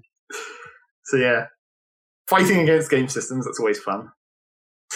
Seems like their unload-load strategy is a bit heavy-handed. Maybe. I mean, it's one of those things where, like, this kind of world-building game, you have to be pretty hardcore about it just for the, like, particularly if it's a multiplayer server. Surely I guess that depends on when, in this case, surely there's, like, it's just defining what the boundary is, like, how far away do you go before the unload happens? Yeah. And it sounds like maybe it's a bit close. Maybe. But, it sucks when... It's the weird thing in, like, Starbound when areas haven't loaded, like when we were getting server lag. They're actually quite small chunks. Like, the area that a chunk that loads at once will fit entirely on your screen. So presumably it's loading, like, a bunch of them. Or maybe it's more of a question of just having more... Like, they need to figure out what shortcuts they need to this stuff. Like, I don't know, like, say, there's a ceiling above me, like flag or something, so therefore you don't ever need to spawn that's quite rain a difficult flag, really. Because it has to check an infinite distance, I suppose. True, but you can sort of... If it's seen it in the relative... Like, yeah, maybe. If it's seen all above it at some point, then it can set it, maybe. Although I think it's actually still, like, fudging that anyway, because there's... I'm not sure whether they still exist, but at one point there was like, in a planet, there was asteroid belts that were like super low altitude. Like they still existed in the world, and if you just built a really tall ladder, you could get to them. But instead of actual asteroid belts, which they have now, which are like a separate biome, like you land on them. So I think those sometimes screw up like my solar panels. That's why I had to limit it to like 100 blocks, because if you set it to like 5,000 or something, the solar panels never work because there's something up there. Right. And it just counts that as solid, but whereas that doesn't affect the rain, so I presume the rain is like fudging it by like having a lower ceiling. If they had some way of determining whether or not the background of that tile... What was like, is it cave or is it sky or something? Well, no, like, surely it's just if there's something directly behind it is sky. Well, not always, though. Because the backgrounds aren't always solid underground. You can like mine through the background. No, but then it wouldn't be sky behind it. It wouldn't be like blue or... Well, that's what I meant by the XY, because that's basically what that is. It's like once you go below a certain X point, they must already have some identifier for what graphic to display. Yeah. If you could have access to that, then that solves your problem, surely. Sort of, except for those asteroids that count as being in the sky part of the level. Yeah, but if you just had sky directly behind the rough vicinity of your panel. Yeah, but that's not enough. You need like some distance above. Otherwise, you can just have the solar panel in like a big room. Yeah, you're simulating the third dimension. Yeah, I guess. So yeah, fucking Starbound. So Starbound. Talked about that enough. Yeah. Considering how little work I did on that this week. Well, it is interesting because it's picking apart game systems, which is kind of interesting. So, talking about picking apart game systems, because there's a fucking lot of systems in Bravely Default. Hey. Which turned up off from Amazon after my mysterious Amazon problems. It begins. I have problems with Amazons. Yep. So, yeah, I played a significant amount of that. It's time to break out the Shambles beer. So what's the dealio? It's a JRPG, and it's from Square Enix, but it's not Final Fantasy, but it's good. Is that right? Well, so like one of the things that I'd been seeing a lot that I was interested in was all the people were like, "Oh, it's the best Final Fantasy game ever." And then, as I said before, it's like I was trying to determine how ironic that was. Where it's like, do they mean that Final Fantasy is shit and this is a better game than Final Fantasy, or are they actually sort of being sincere? I think it's more the latter. Okay, it does bear reasonable similarity to some of. Well, it's basically a sort of cross between Final Fantasy and Golden Sun, particularly in the story. I mean, it's basically Golden Sun's story, which I assume must just be like. It must be based off some generic Japanese folklore or something, considering that it's a really that it is like literally pretty much exactly the same as Golden Sun. That makes me think it must be taken from something. Because it's basically the same story as Golden Sun. The world is falling apart because the 4 elemental crystals aren't glowing any longer. So we have to go around the world to the different element towers and light the crystals. That's basically the story of Golden Sun and this game. Okay. So yeah, you do that. You trundle around the world. You trundle up crystal towers. Do you have a caravan? Well, you do get an airship almost immediately, which is quite ridiculous. It's just like Final Fantasy game, have an airship. But have this one from practically the start of the game. Awesome. But that's your main way. I think you showed me that in the demo, though, isn't it? That's your main way of traversing. It wasn't in the demo. Oh, wasn't it? Oh. What was I saying? You were showing me something. Yeah, maybe. Yeah, anyway. But yeah, you get the airship like almost immediately, except then it breaks, sort of. Well, it's weird because you get the airship almost immediately, but it can only land in water because it's a literal ship that also turns into an airship. I see. So it has no wheels. Yeah, it doesn't have landing gear or whatever. You can only land it in water. But at the start of the game, because of the water temple being fucked up, all the water in the world is fucked apart from like inland lakes. So, like, the seas are all fucked, so you can't land in the seas. So that's how they gate you initially. It's like, you can only land where the water's okay. And then once you fix the water temple, someone jumps on your airship and destroys the power core so it can only work as a boat. And it's like, now you can't fly over land any longer.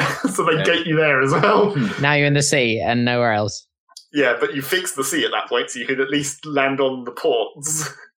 That's that's kind of fine, because it's that in a way is somewhat more explainable than, like, I don't know, in Lost Odyssey, where you get the boat and they're like, oh, there's a strong current here, we can't go in it. Oh, good old strong current. Yeah, and it's just a slightly darker patch of sea, or in some cases like a wall of storm, like a literal wall. Well, it's like Skies of Arcadia.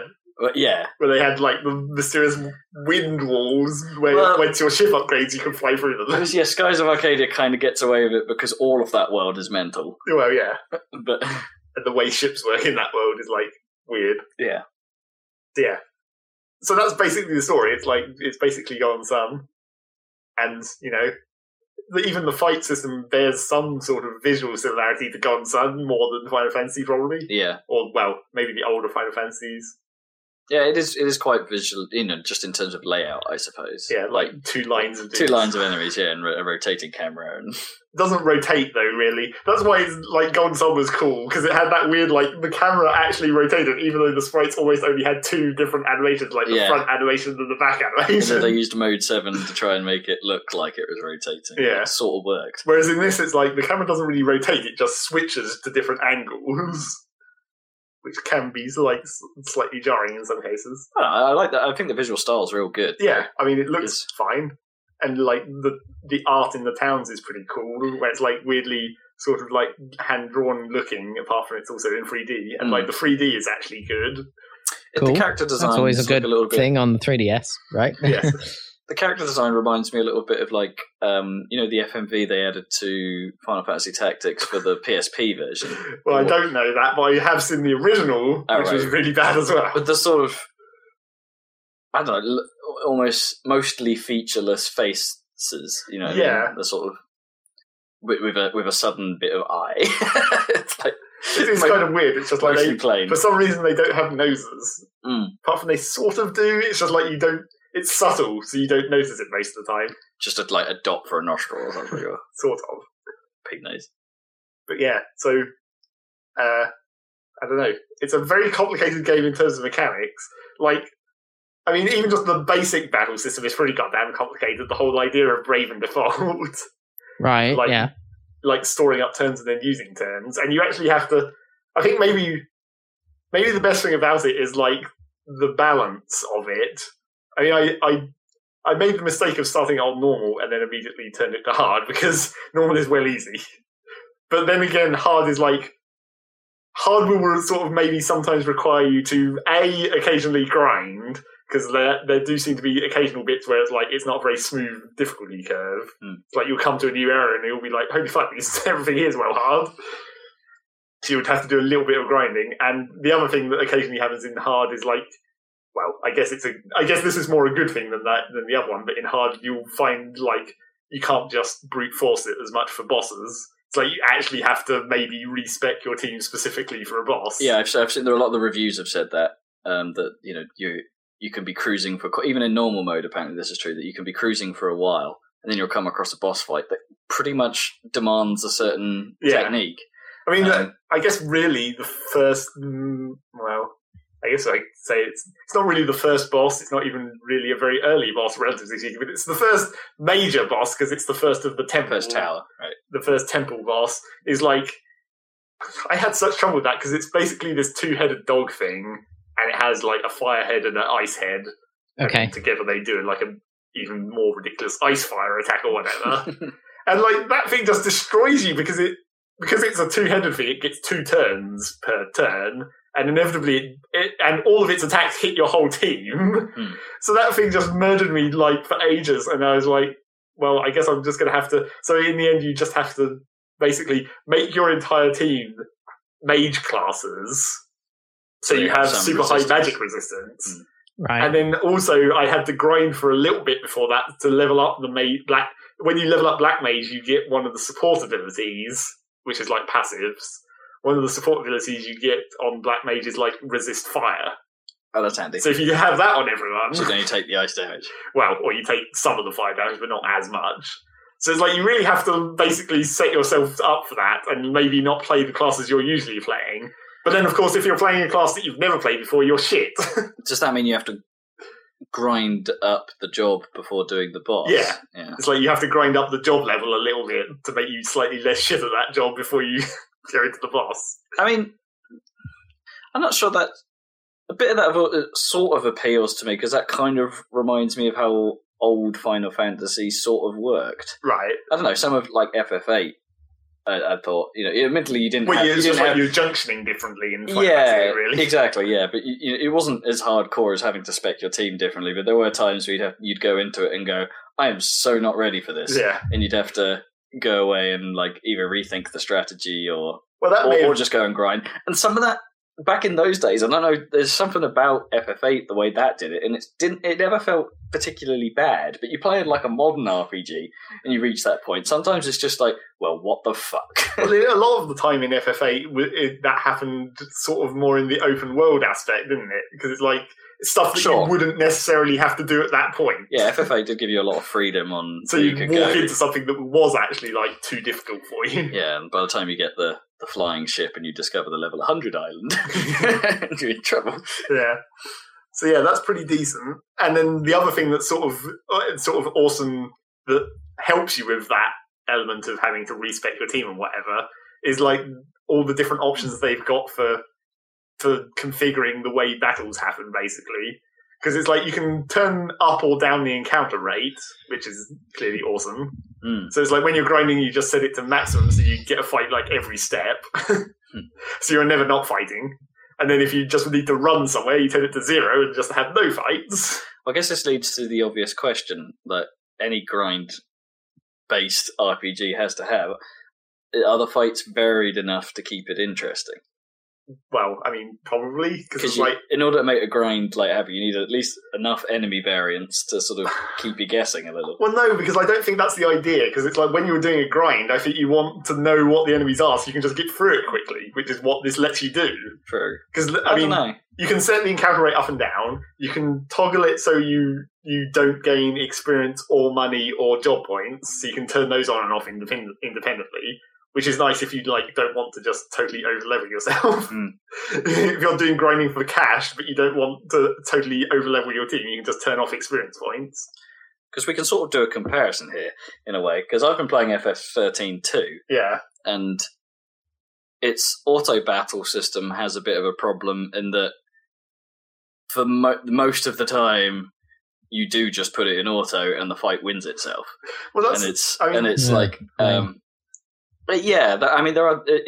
can mix it up. So the game, the only real impetus in Final Fantasy 13 and 13-2 is to go for the 5-star ratings in the fight, which can give you a higher drop rate for loot and stuff. Right. And so you end up messing with your strategies for certain areas pretty much purely based on that, because you're really not going to die from a normal encounter. Right. I think it happened once, but the game specifically said, these things are bastards, try and avoid them. So I didn't. Naturally. I was thinking, I could take that, and it just owned me. But it's, I'm not sure that makes the grinds that interesting, but it makes boss fights interesting. Well, I think every area that I've come to in Bravely Default normally has, the enemies between areas are probably varied enough that you're always doing a different tactic. Probably. Not that much. Once you've got your team deep into a job, so they're quite powerful, that maybe sort of lessens it. Although there are a couple of, it's you find enemies that do where they do brave or default. So it's there's this one type of enemy that I've been. In this one cave that I've been grinding in, there's one type of enemy that I have to use a completely different tactic for from all the other ones that I'm grinding on. It's all the other ones, you just set it up, and I just because this is another thing you can do. You can set it to auto, where it just repeats whatever your last inputs were. Right. So when I'm doing this grinding, I find this group of free shitty whatever they are, bats. Not quite bats, but then effectively. And then you enter your whole team's commands, and I know I can always wipe these things out in one turn, so I just set everyone's commands to maximum, and just brave it, and just kill them all in one go, and then set that to auto, and just run around, and that's how I grind. But then in that cave, there's also one type of enemy which will, quite often default on its first turn, and therefore block a lot of your damage. Right. Yeah, so if it survives your brave, and then you're just standing there for 4 turns taking hits, which is not good. So what stops the bosses from braving 4 times immediately and immediately murdering you? Well, they do that sometimes, but you just have to do. This is what you always do when you enter a new area. You always default on the first turn, or for the first 3 turns, just to see what the enemy does. Yeah, I see. Okay, but maybe So if you default and the boss still kills you straight away, you need to grind, I guess. Yeah, probably, right? Or respec your team slightly to different resistance. Yeah. Because the last big boss I fought was a real pain in the ass, because it comes down and I'm okay, what's this boss? Stand there for a couple of turns. It's it's doing a health draining attack and not much else. So I've built up my brave points by defaulting. So I'm okay, now attack. And you hit it and it does 1 damage. And I'm shit, well, it must be magic. It must be physical resistance, so I'll have to use magic on it or whatever. So I'm about to do that, but on the next turn, it just fucking explodes and kills everyone. I was okay. So then what I eventually figured out, after a couple of secondary times, I tried setting everyone to magic resistance to see whether the explosion was magic instead of physical, and that didn't really work. But I worked out what the trick is, is this boss is actually on a precisely timed cycle. So it spends 3 turns being invincible and draining your health.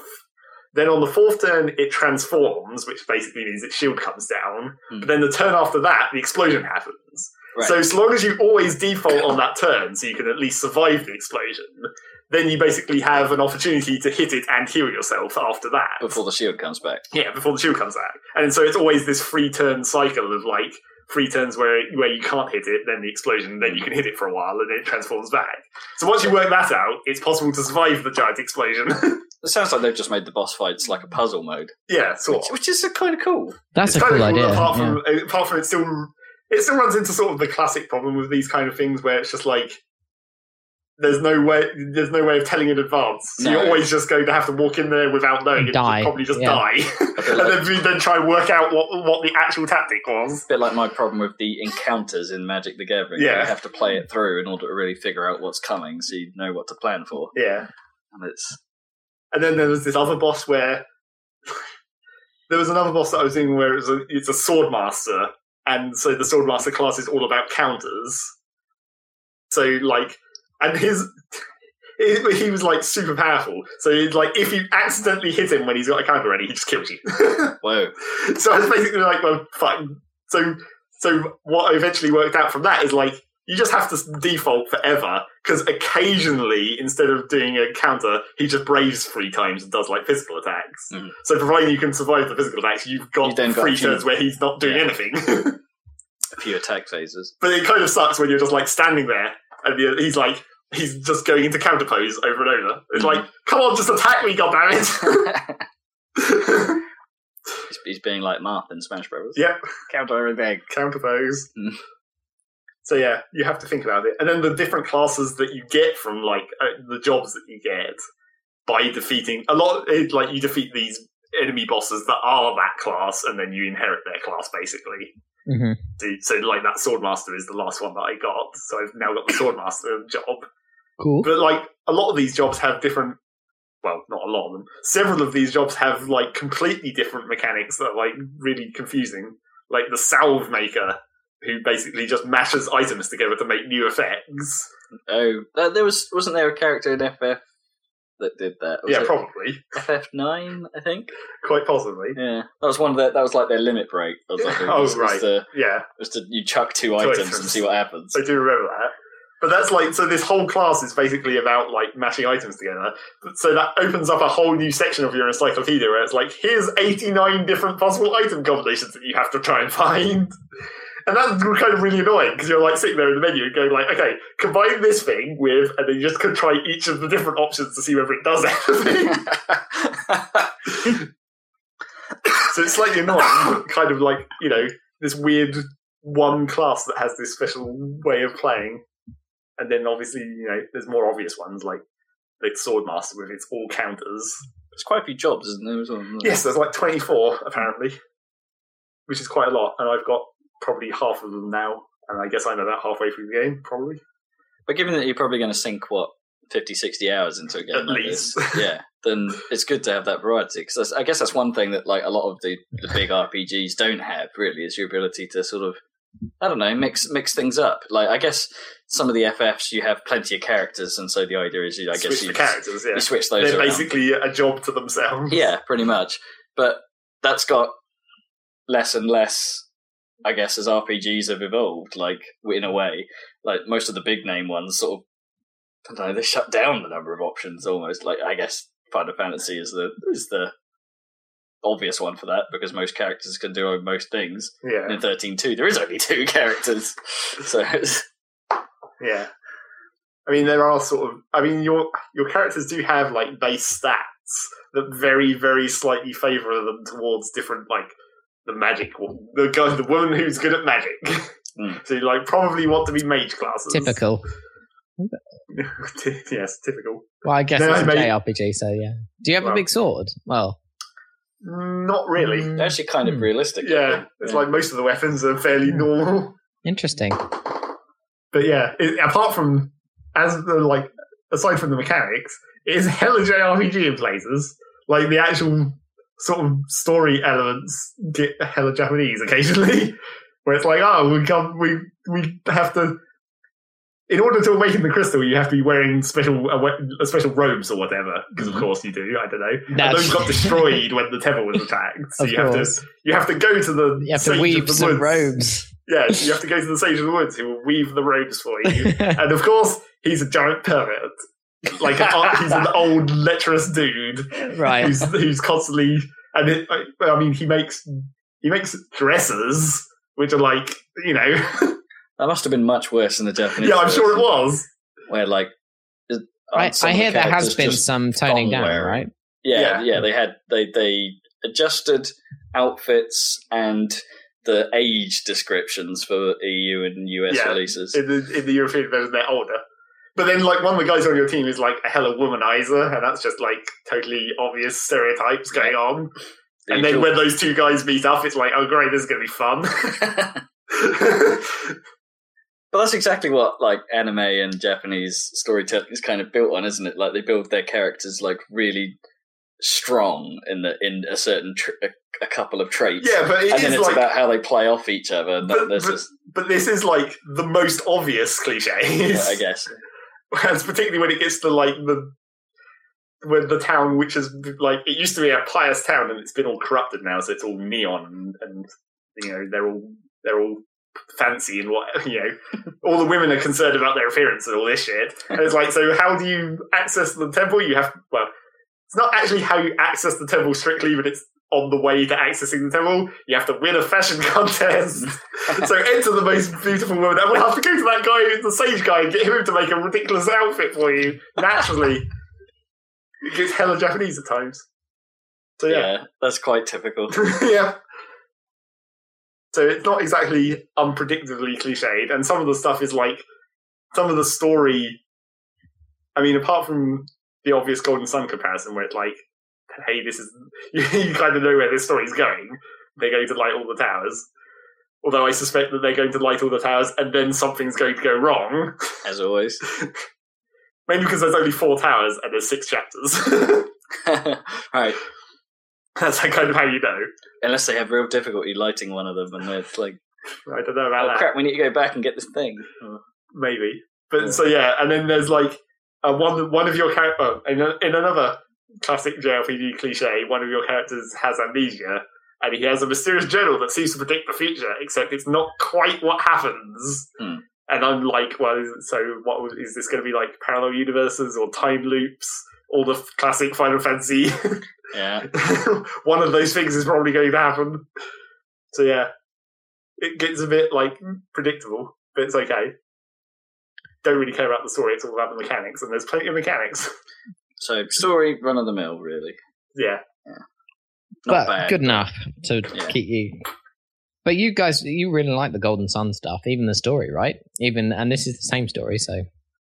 Well, maybe that's the problem, though. It's like we liked the Golden Sun story because that was the first time we'd seen that story, I guess. Yeah, I guess Golden Sun kind of works on the back of its exchanges. Like, it didn't feel too Japanese how the characters interacted with each other. Yeah. If you know what I mean. And I'm not saying that Japanese interaction story-telling is bad. But it didn't have so many of the cliches. It didn't feel typical.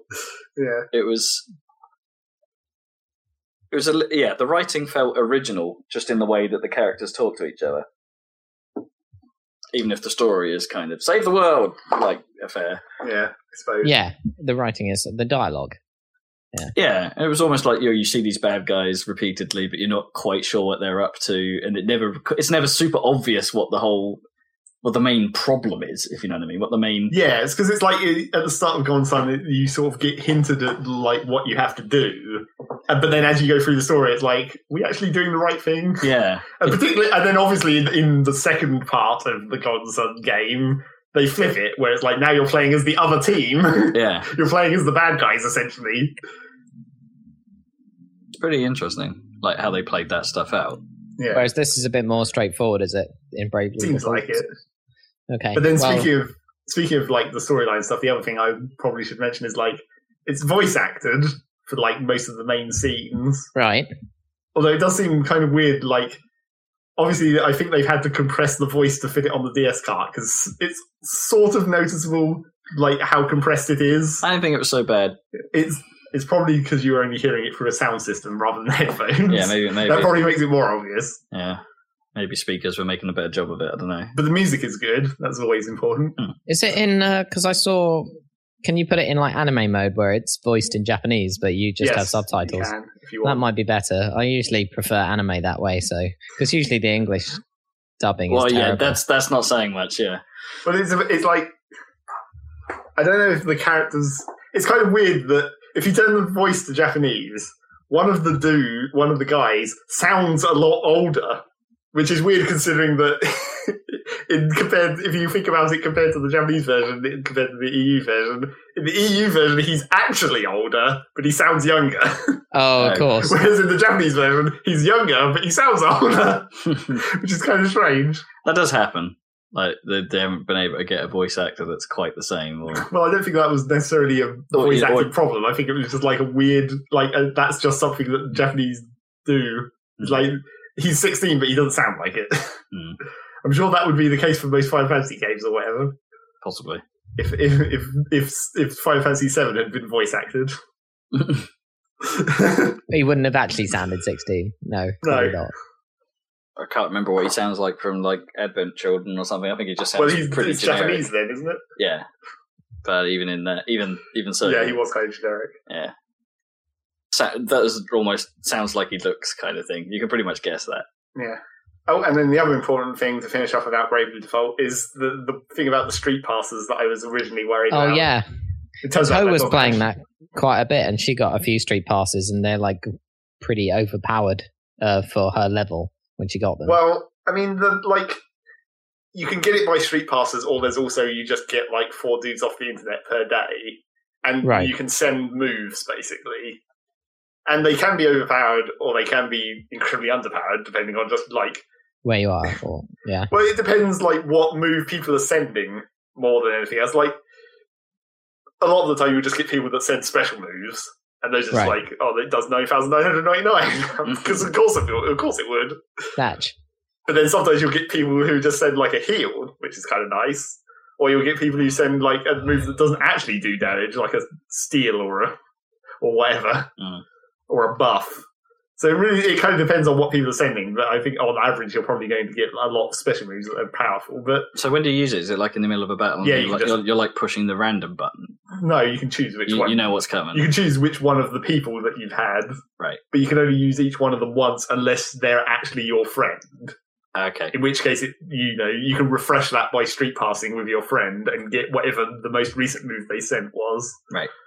But that's basically irrelevant. It's like you don't need it.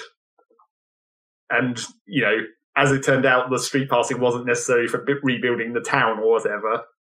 Those 4 people you get off the internet per day is more than enough. I mean, I've already finished rebuilding the town, and I'm like probably halfway through the game. Oh, okay. So that wasn't quite as long as we were expecting. No, although that is because I actually did it. I did it for as much time as possible. Mm. It's like I left my DS closed every night with it running some long project. I see. Yeah, you did. You played to it. Yeah, but it's not that hard to do. It's just like set something up that takes 12 hours and then just leave it. Or set several things up that take 12 hours. So yeah, that's fine. Didn't really need the street passes. Done good. Thumbs up. Yep. Recommended. Cool. And yeah, the general review consensus has been positive. Yeah. Like saying it's one of the 3DS's like best RPGs. Not that I'm sure that there's been many of note, but exactly.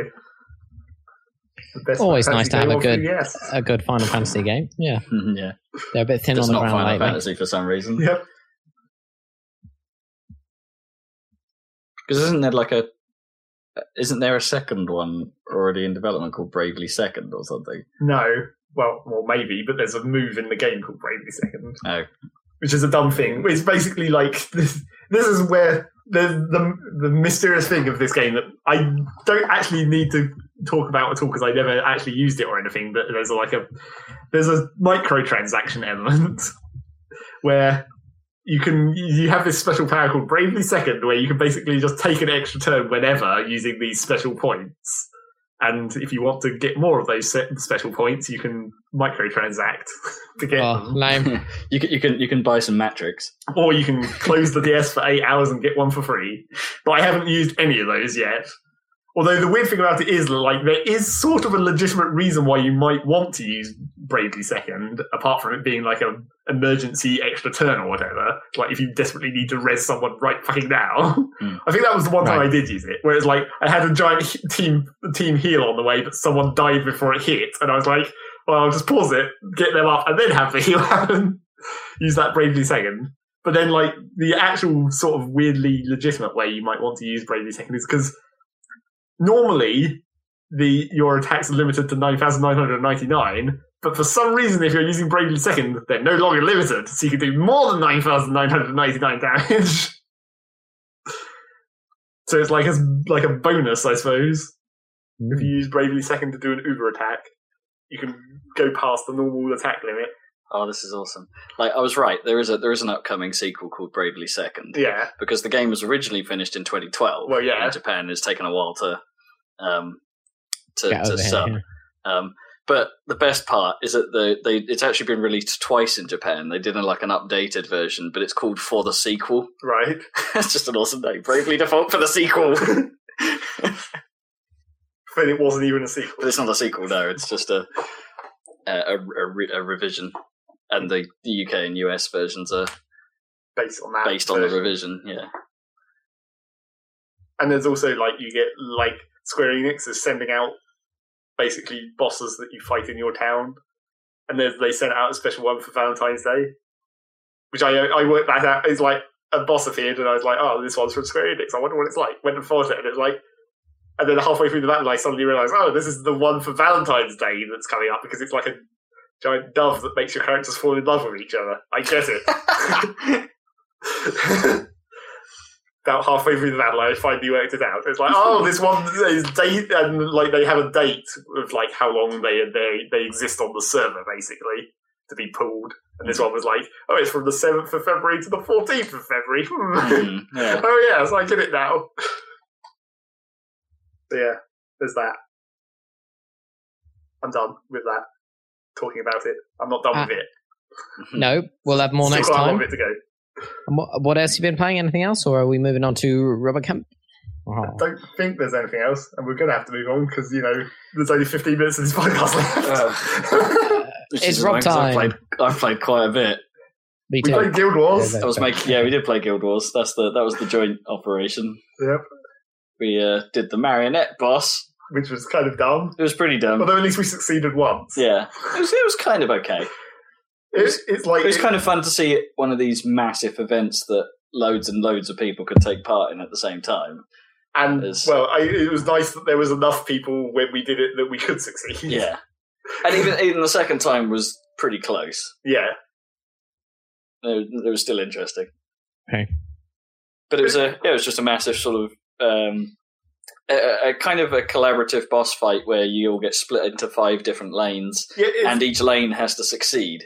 It's like this in order to move forward. It's sort of this weird combination of everyone, a big mass of people working together, and then still almost individual. Because it's when you're doing the lanes, it's there's 5 lanes, and you probably want about 20 people per lane.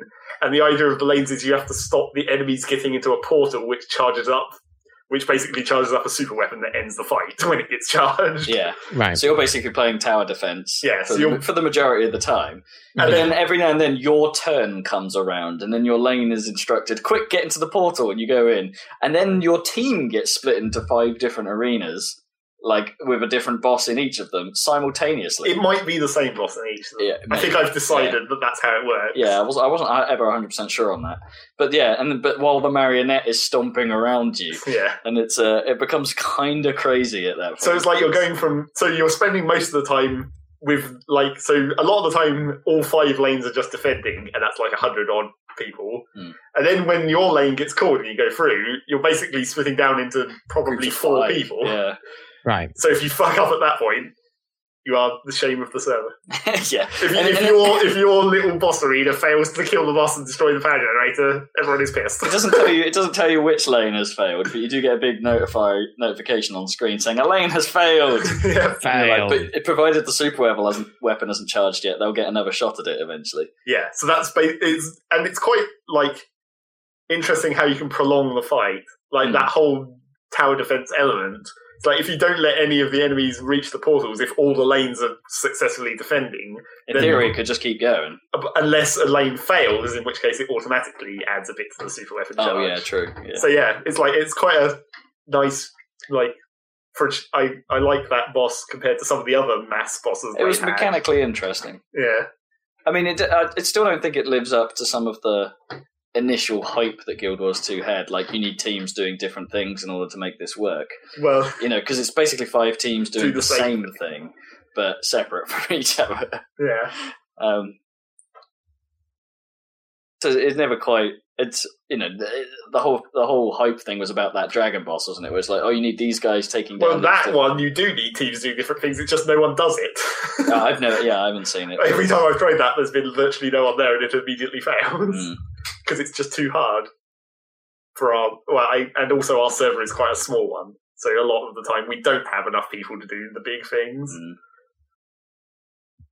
Yeah, so it's a bit of a shame. It's just like you have to get in there early, which is why I was worried about the Marionette one, because we came in at like practically the last day. Yeah. But luckily people were still doing it. It was still doing it. You get, I suppose it's 2 hours of, well, not a solid 2 hours, but it's pretty good monster fighting during that time, lots of... Well, you get decent loot if you win. That was the cool. main... That's probably why people were still doing it. You got a lot of loot. Yeah. It was worth it. Yep. Cool. Sounds good. Yeah, good fun. So Guild Wars 2 still keeping it interesting. Yeah. So I'll carry on with our RPG front, I suppose, so we can do the direct comparison stuff. Like, as I said, I've played about 12 hours of Final Fantasy XIII-2. Mm-hmm. I'm sort of into it. Okay. So this isn't Lightning Returns. That's 3, isn't it? That's the 3rd in the series, which is yet to come out. Because my brother made the website for that like a year ago or something, and it's still not come out or whatever. Yeah, anyway. I saw that at Eurogamer, where they're mixing up the fight system and stuff for that. Sort of played a little bit like an action game in a way. Right. But anyway, 2. Yeah, 13-2. It's an interesting one.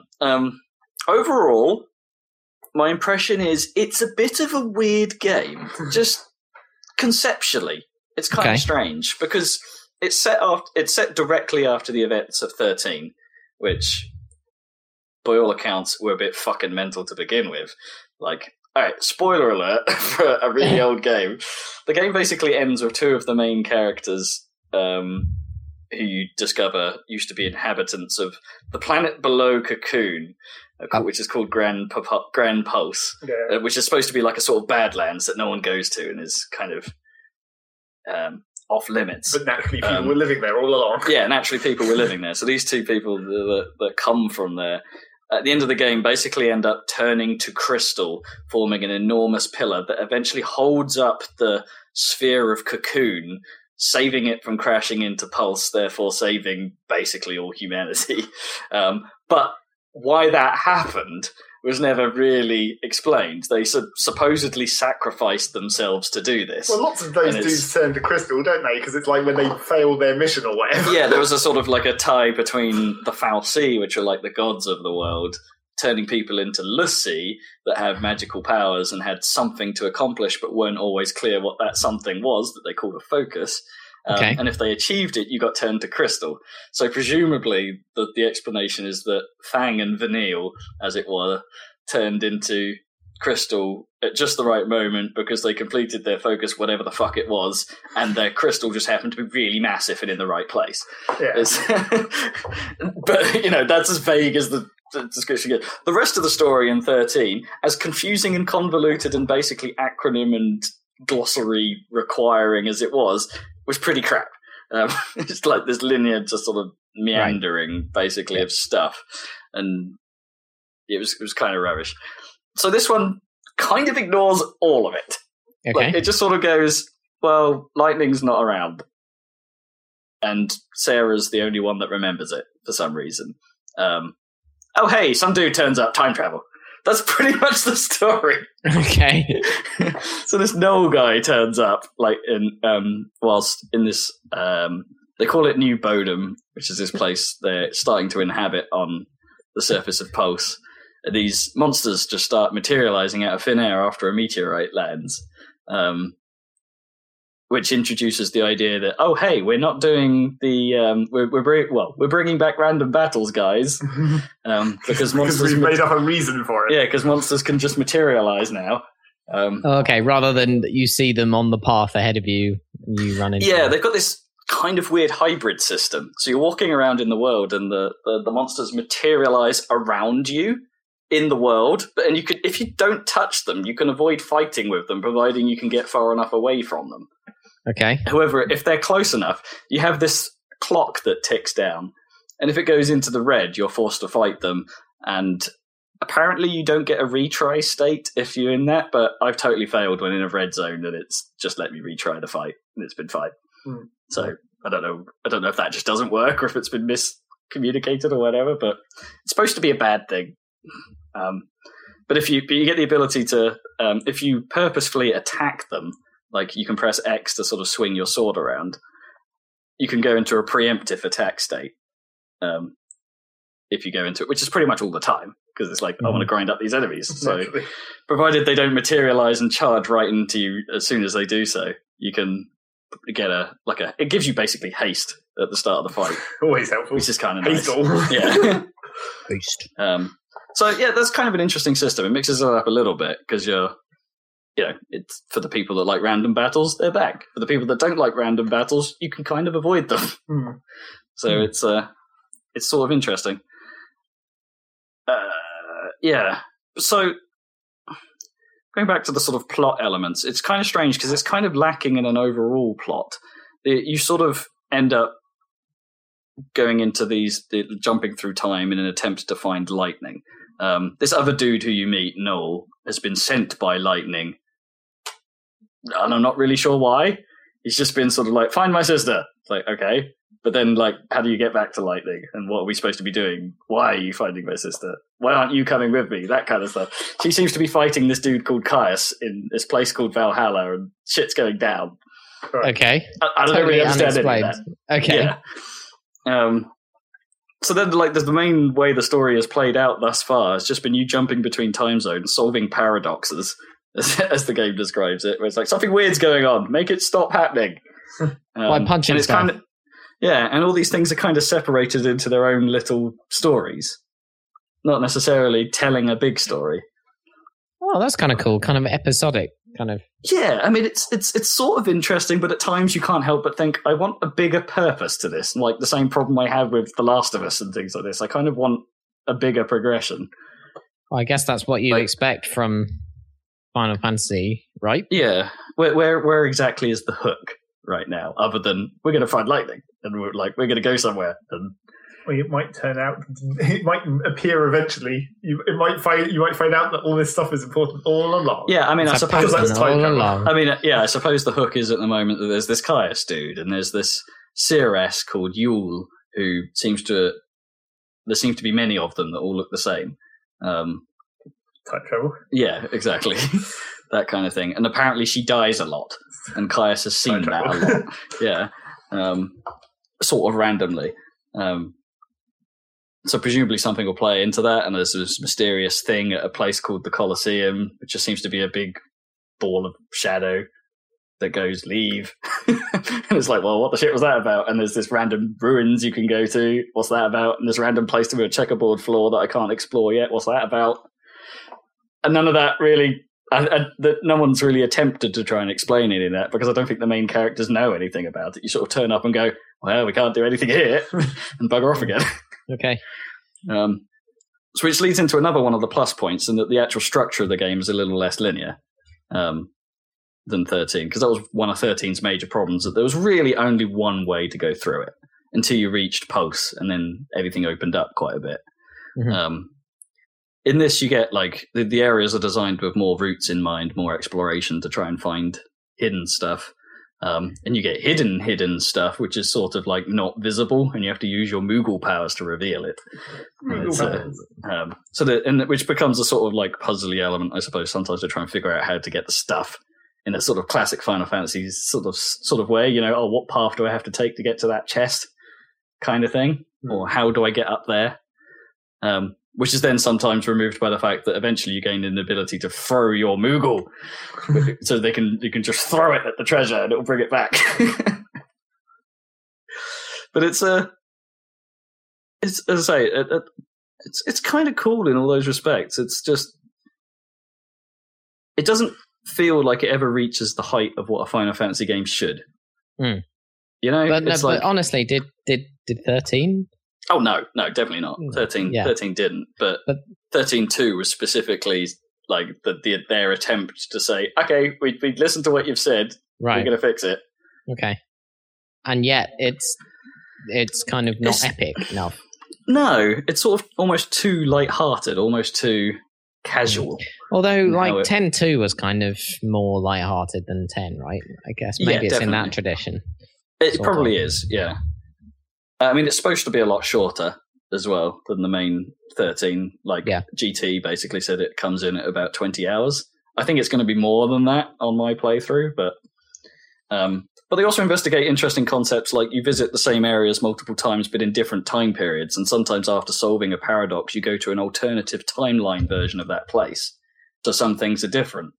Like, one of the characters from 13 that I've actually met is Hope, and annoyingly. Not Hope, god damn it. But he's not quite so whiny as he was before. He's like a scientist or something now. Okay. And he's like, but I've met him 2 different times, and each time it's like this is the first time they've met since the events of 13 in 2 different timelines. So that area is different. And it's so there's some interesting ways that can play out. And there's also a mechanic where you can reset the timeline for a location you've been to. So it's as if you've never went there. So you can play it again and in theory do different things.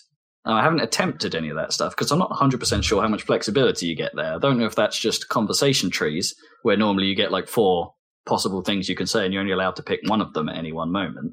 Yeah. Like whether picking other conversation trees causes a difference, or if some of them actually have, you can do this in a different way if you do this. I honestly don't know. But apparently that's the way to get to an alternate ending and stuff if you go down that route. Mm.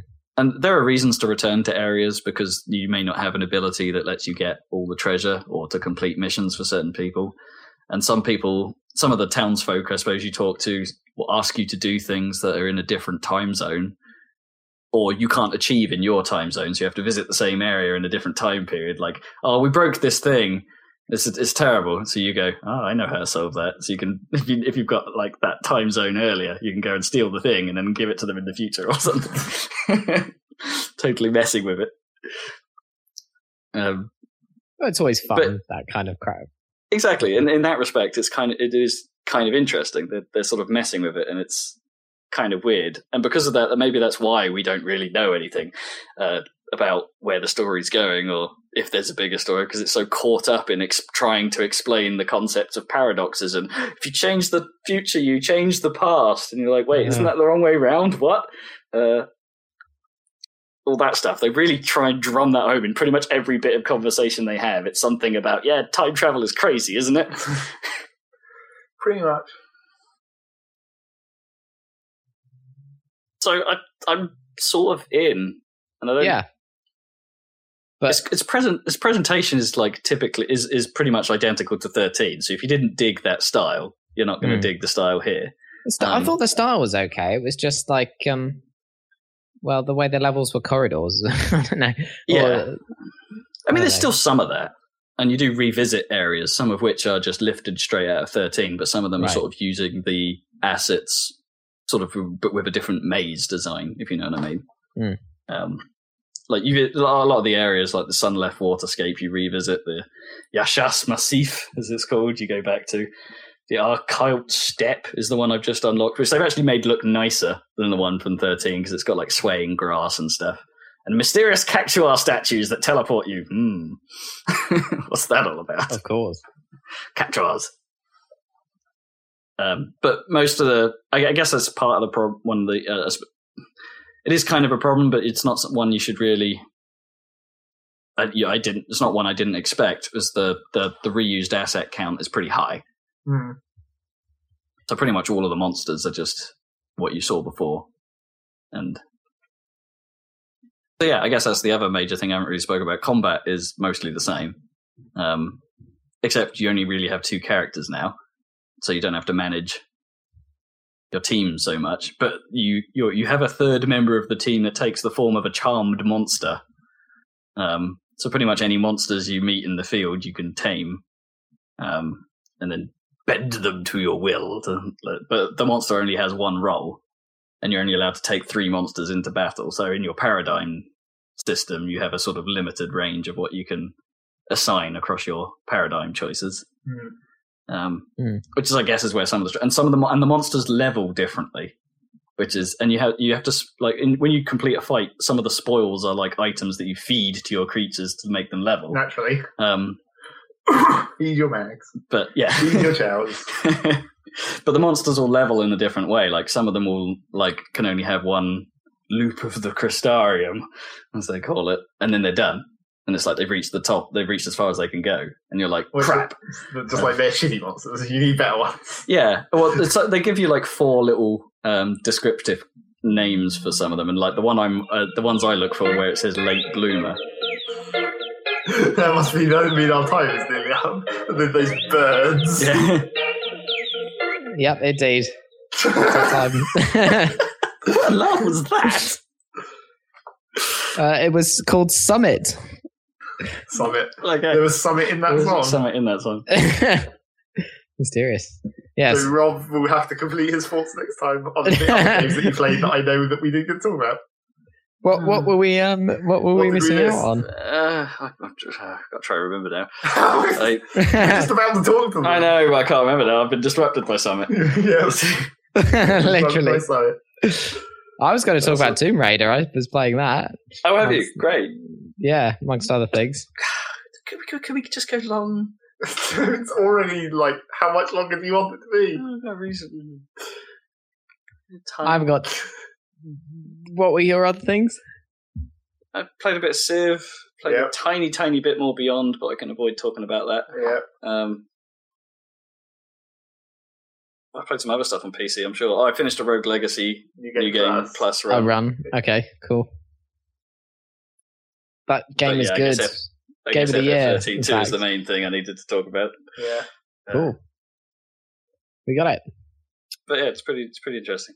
Do you have actually anything to say about Civ even? Well, as predicted, I lost the game. Right. But in the end, it was much, much closer than I anticipated. Oh.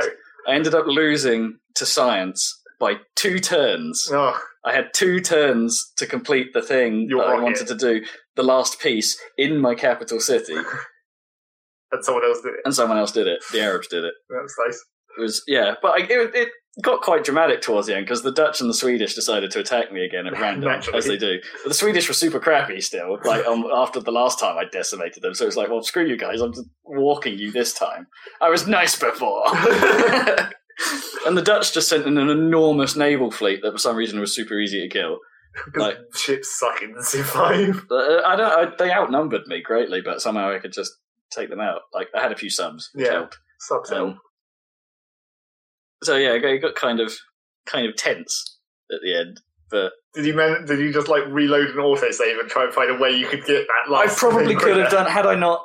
I probably could have dialed back my military focus during the fight against the Dutch and the Swedes, and got a bit more research. We just needed to go into that city and try and see if you could shuffle your citizens around to squeeze out a few extra production points instead of food or something. Yeah.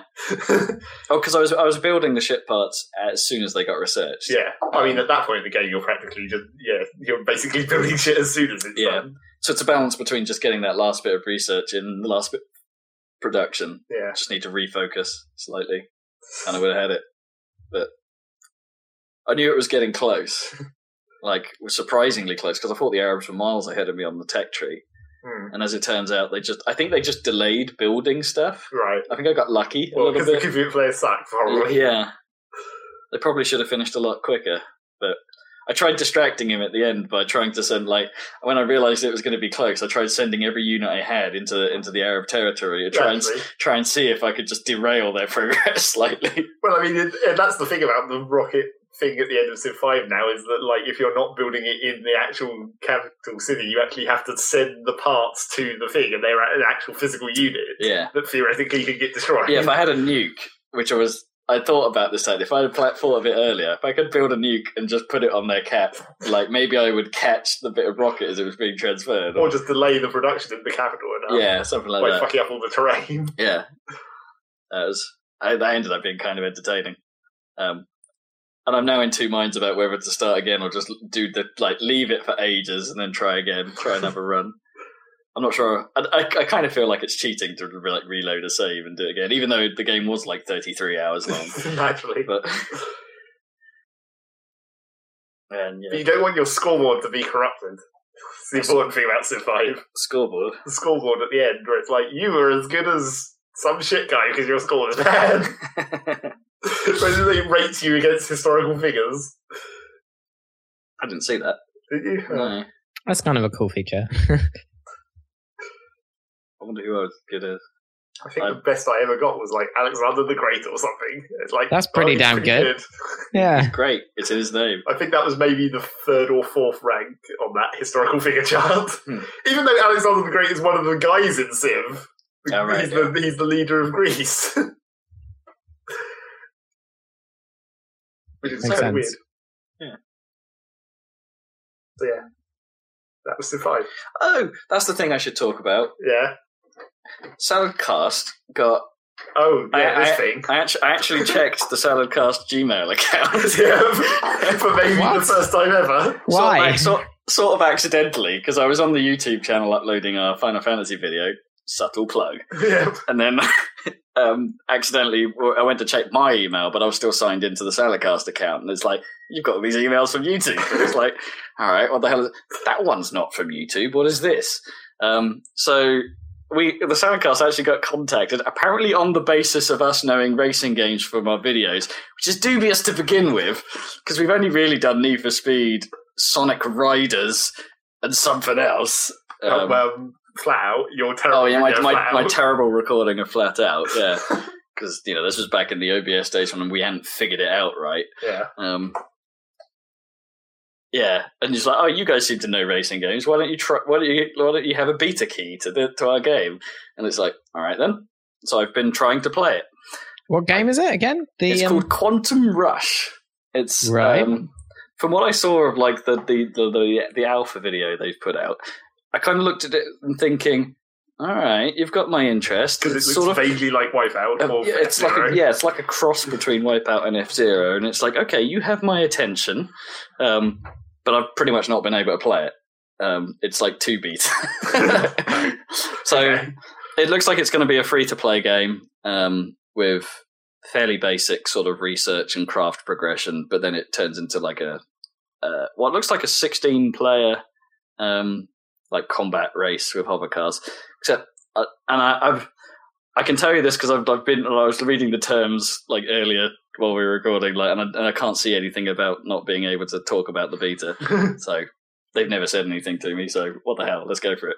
And it's, I don't know. Right now, as I say, it's been kind of unplayable because the one time I got into a lobby with people in it, the lag was quite literally 1 second of input delay. Right. Whoa. Which is weird, to say the least. It was very, very hard to get around the track.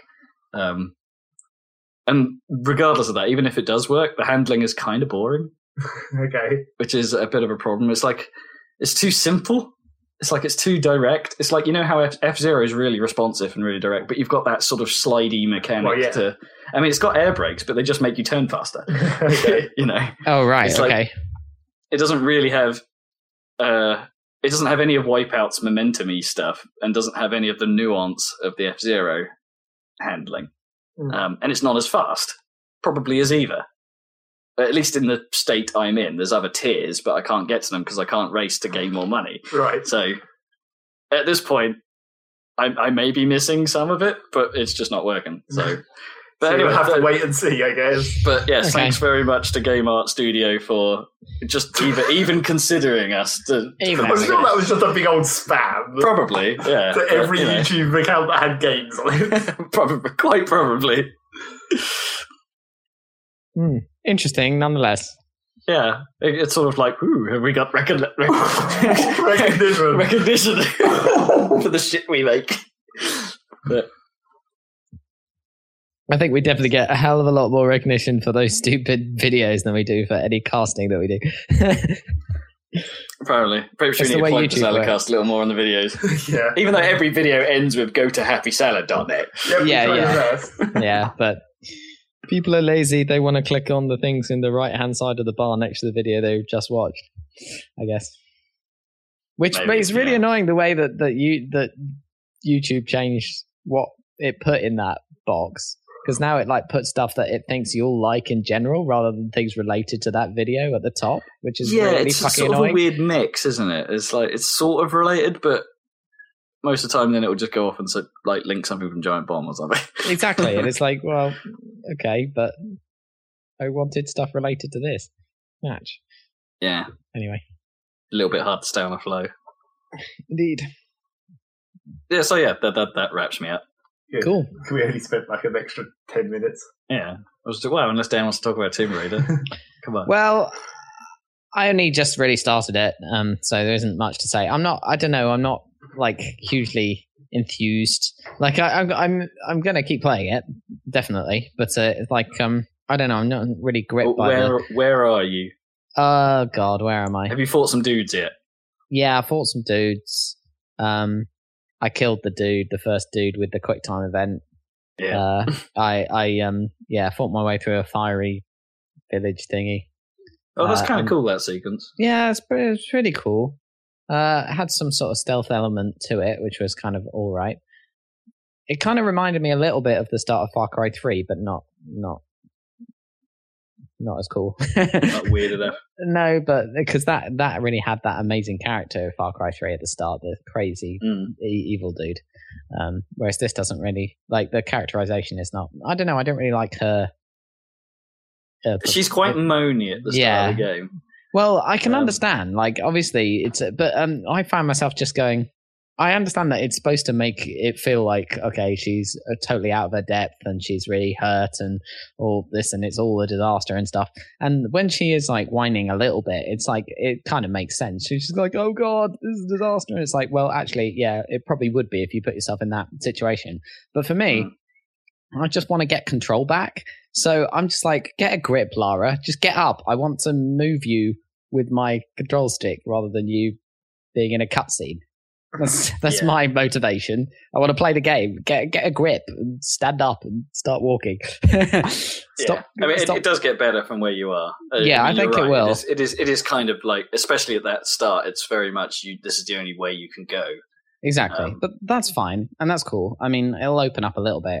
I expect. I can tell from the campsite system and the way some of the areas are slightly opening up that it's not totally a corridor. But I don't even mind corridors if they're well constructed. There are sections. There are definitely sections of the game where it's trying to tell story where it forces you down that road. But every now and then you hit these like bigger areas. Yeah. Kind of interesting to explore. Yeah, it's kind of cool. It seems to run okay. I quite like the bow. It's fine. You pretty much use that for the entire game if you want. Yeah, exactly. Like it seems to be quite effective against enemies, especially when you start upgrading it and shit. Yeah, it's perhaps not so good once you get like starting to get rushed by several dudes when they're aware of your presence, but yeah, exactly. When you're at range, it's pretty handy. Yeah, so I was quite enjoying it, but I was thinking to myself, am I just jaded about like big production, like cutscenes and do I just not care anymore? Do I only like indie games now or some shit? I was getting a bit confused. Although it's has crossed my mind actually quite a lot over the last, I don't know, I guess year or so. But then what I actually ended up doing was, because I felt like, because there was a little bit of shooting, but I was like, for a while now I've been thinking I kind of want to play a shooter a little bit. I want to shoot stuff a bit because I haven't been doing it much.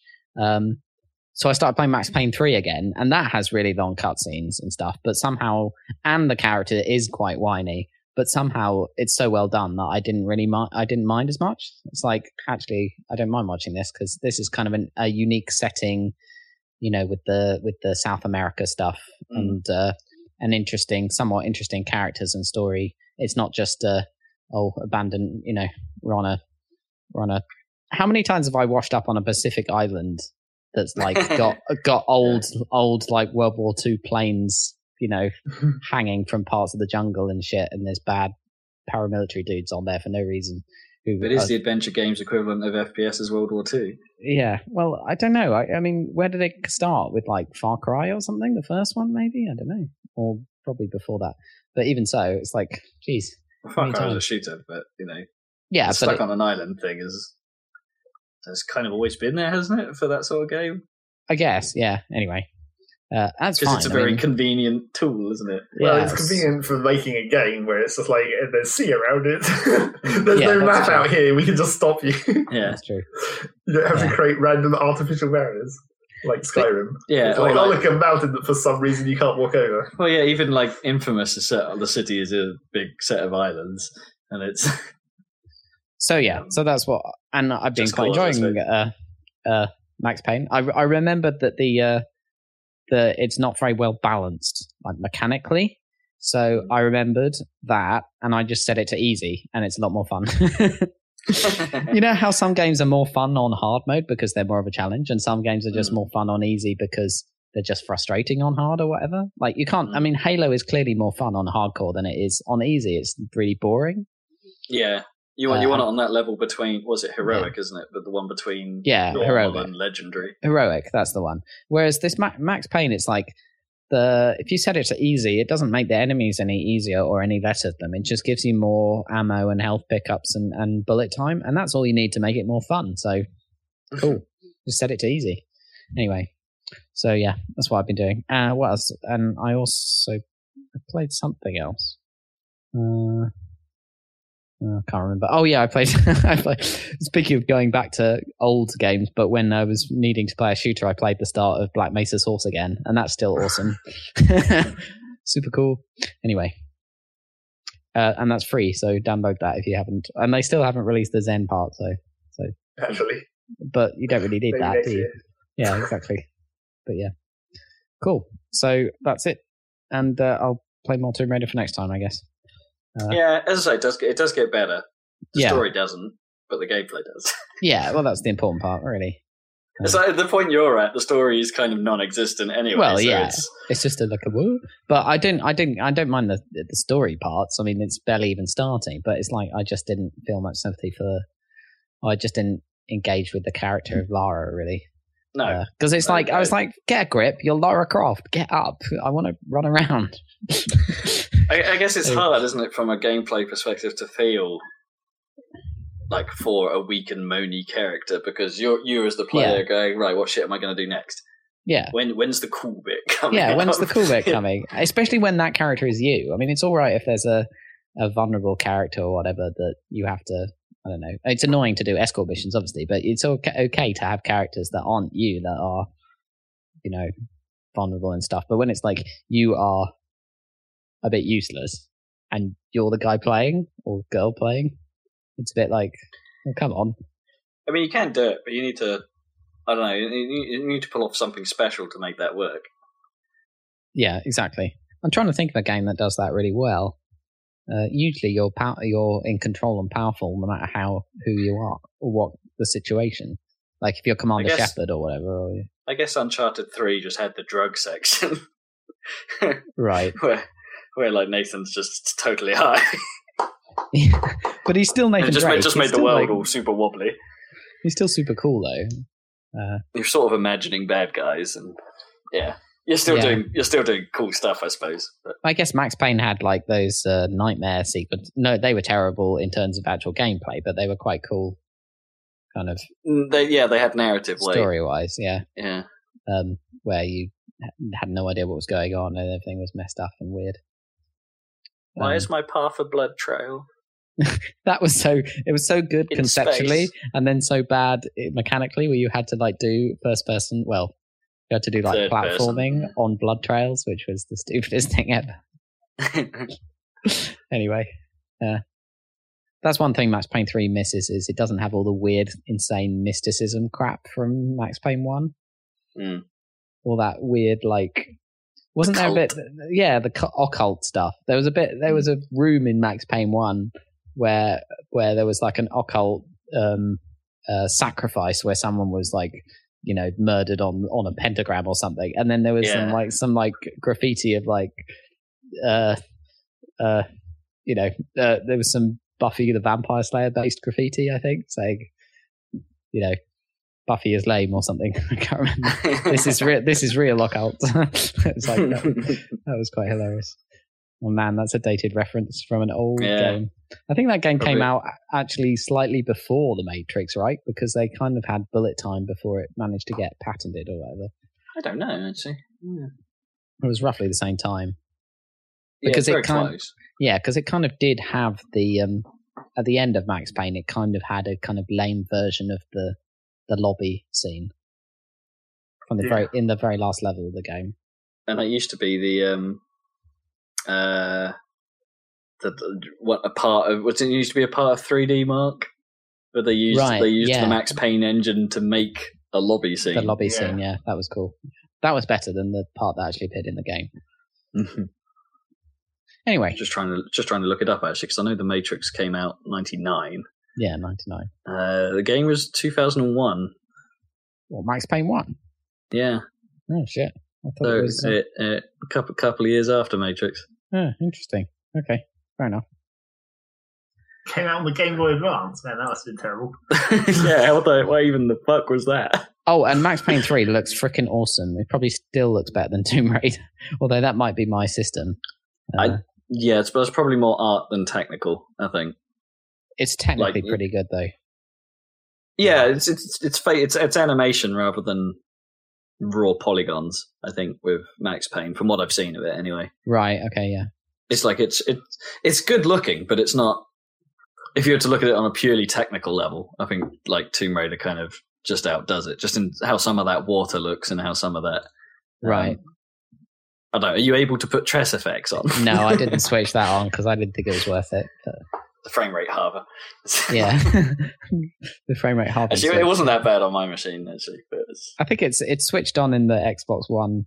But the definitive edition, that's due out very shortly. Yeah, I think it's out soon. Maybe next week, or maybe it might already be out actually. Anywho, that's me. So I think we'll wrap up this podcast now. We've gone way over. Yep. Thanks for joining us, everyone. Catch you next time on the Salcast, and we'll have more crazy shit for you to listen to. More discussions of black holes and shit. Probably not. Science. Science. And we might even have a new theme tune before long. So because it's time for season. Yeah, it's still a little while. It's like mid-March. But we'll get there. We'll get there. It's in the works, and there might even be some. There might even be some outtakes. Outtakes, indeed. Well, that might take a bit longer. No, you didn't. Did they ever post season 3? I don't think you did. Oh.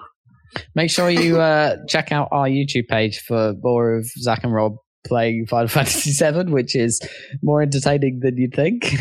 We should really do some more video. I was thinking, like, perhaps going back, perhaps we should do some more N64 stuff, or like stuff we really enjoyed. Like maybe we'd break out and just do a playthrough of Lilac Wars or something. Or well, that's something you really enjoyed. Do you not like? I never played it.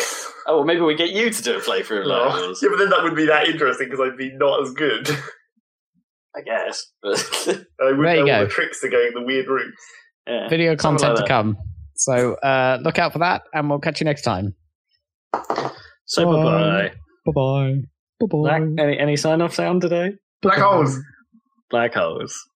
The blonde thing. Yeah.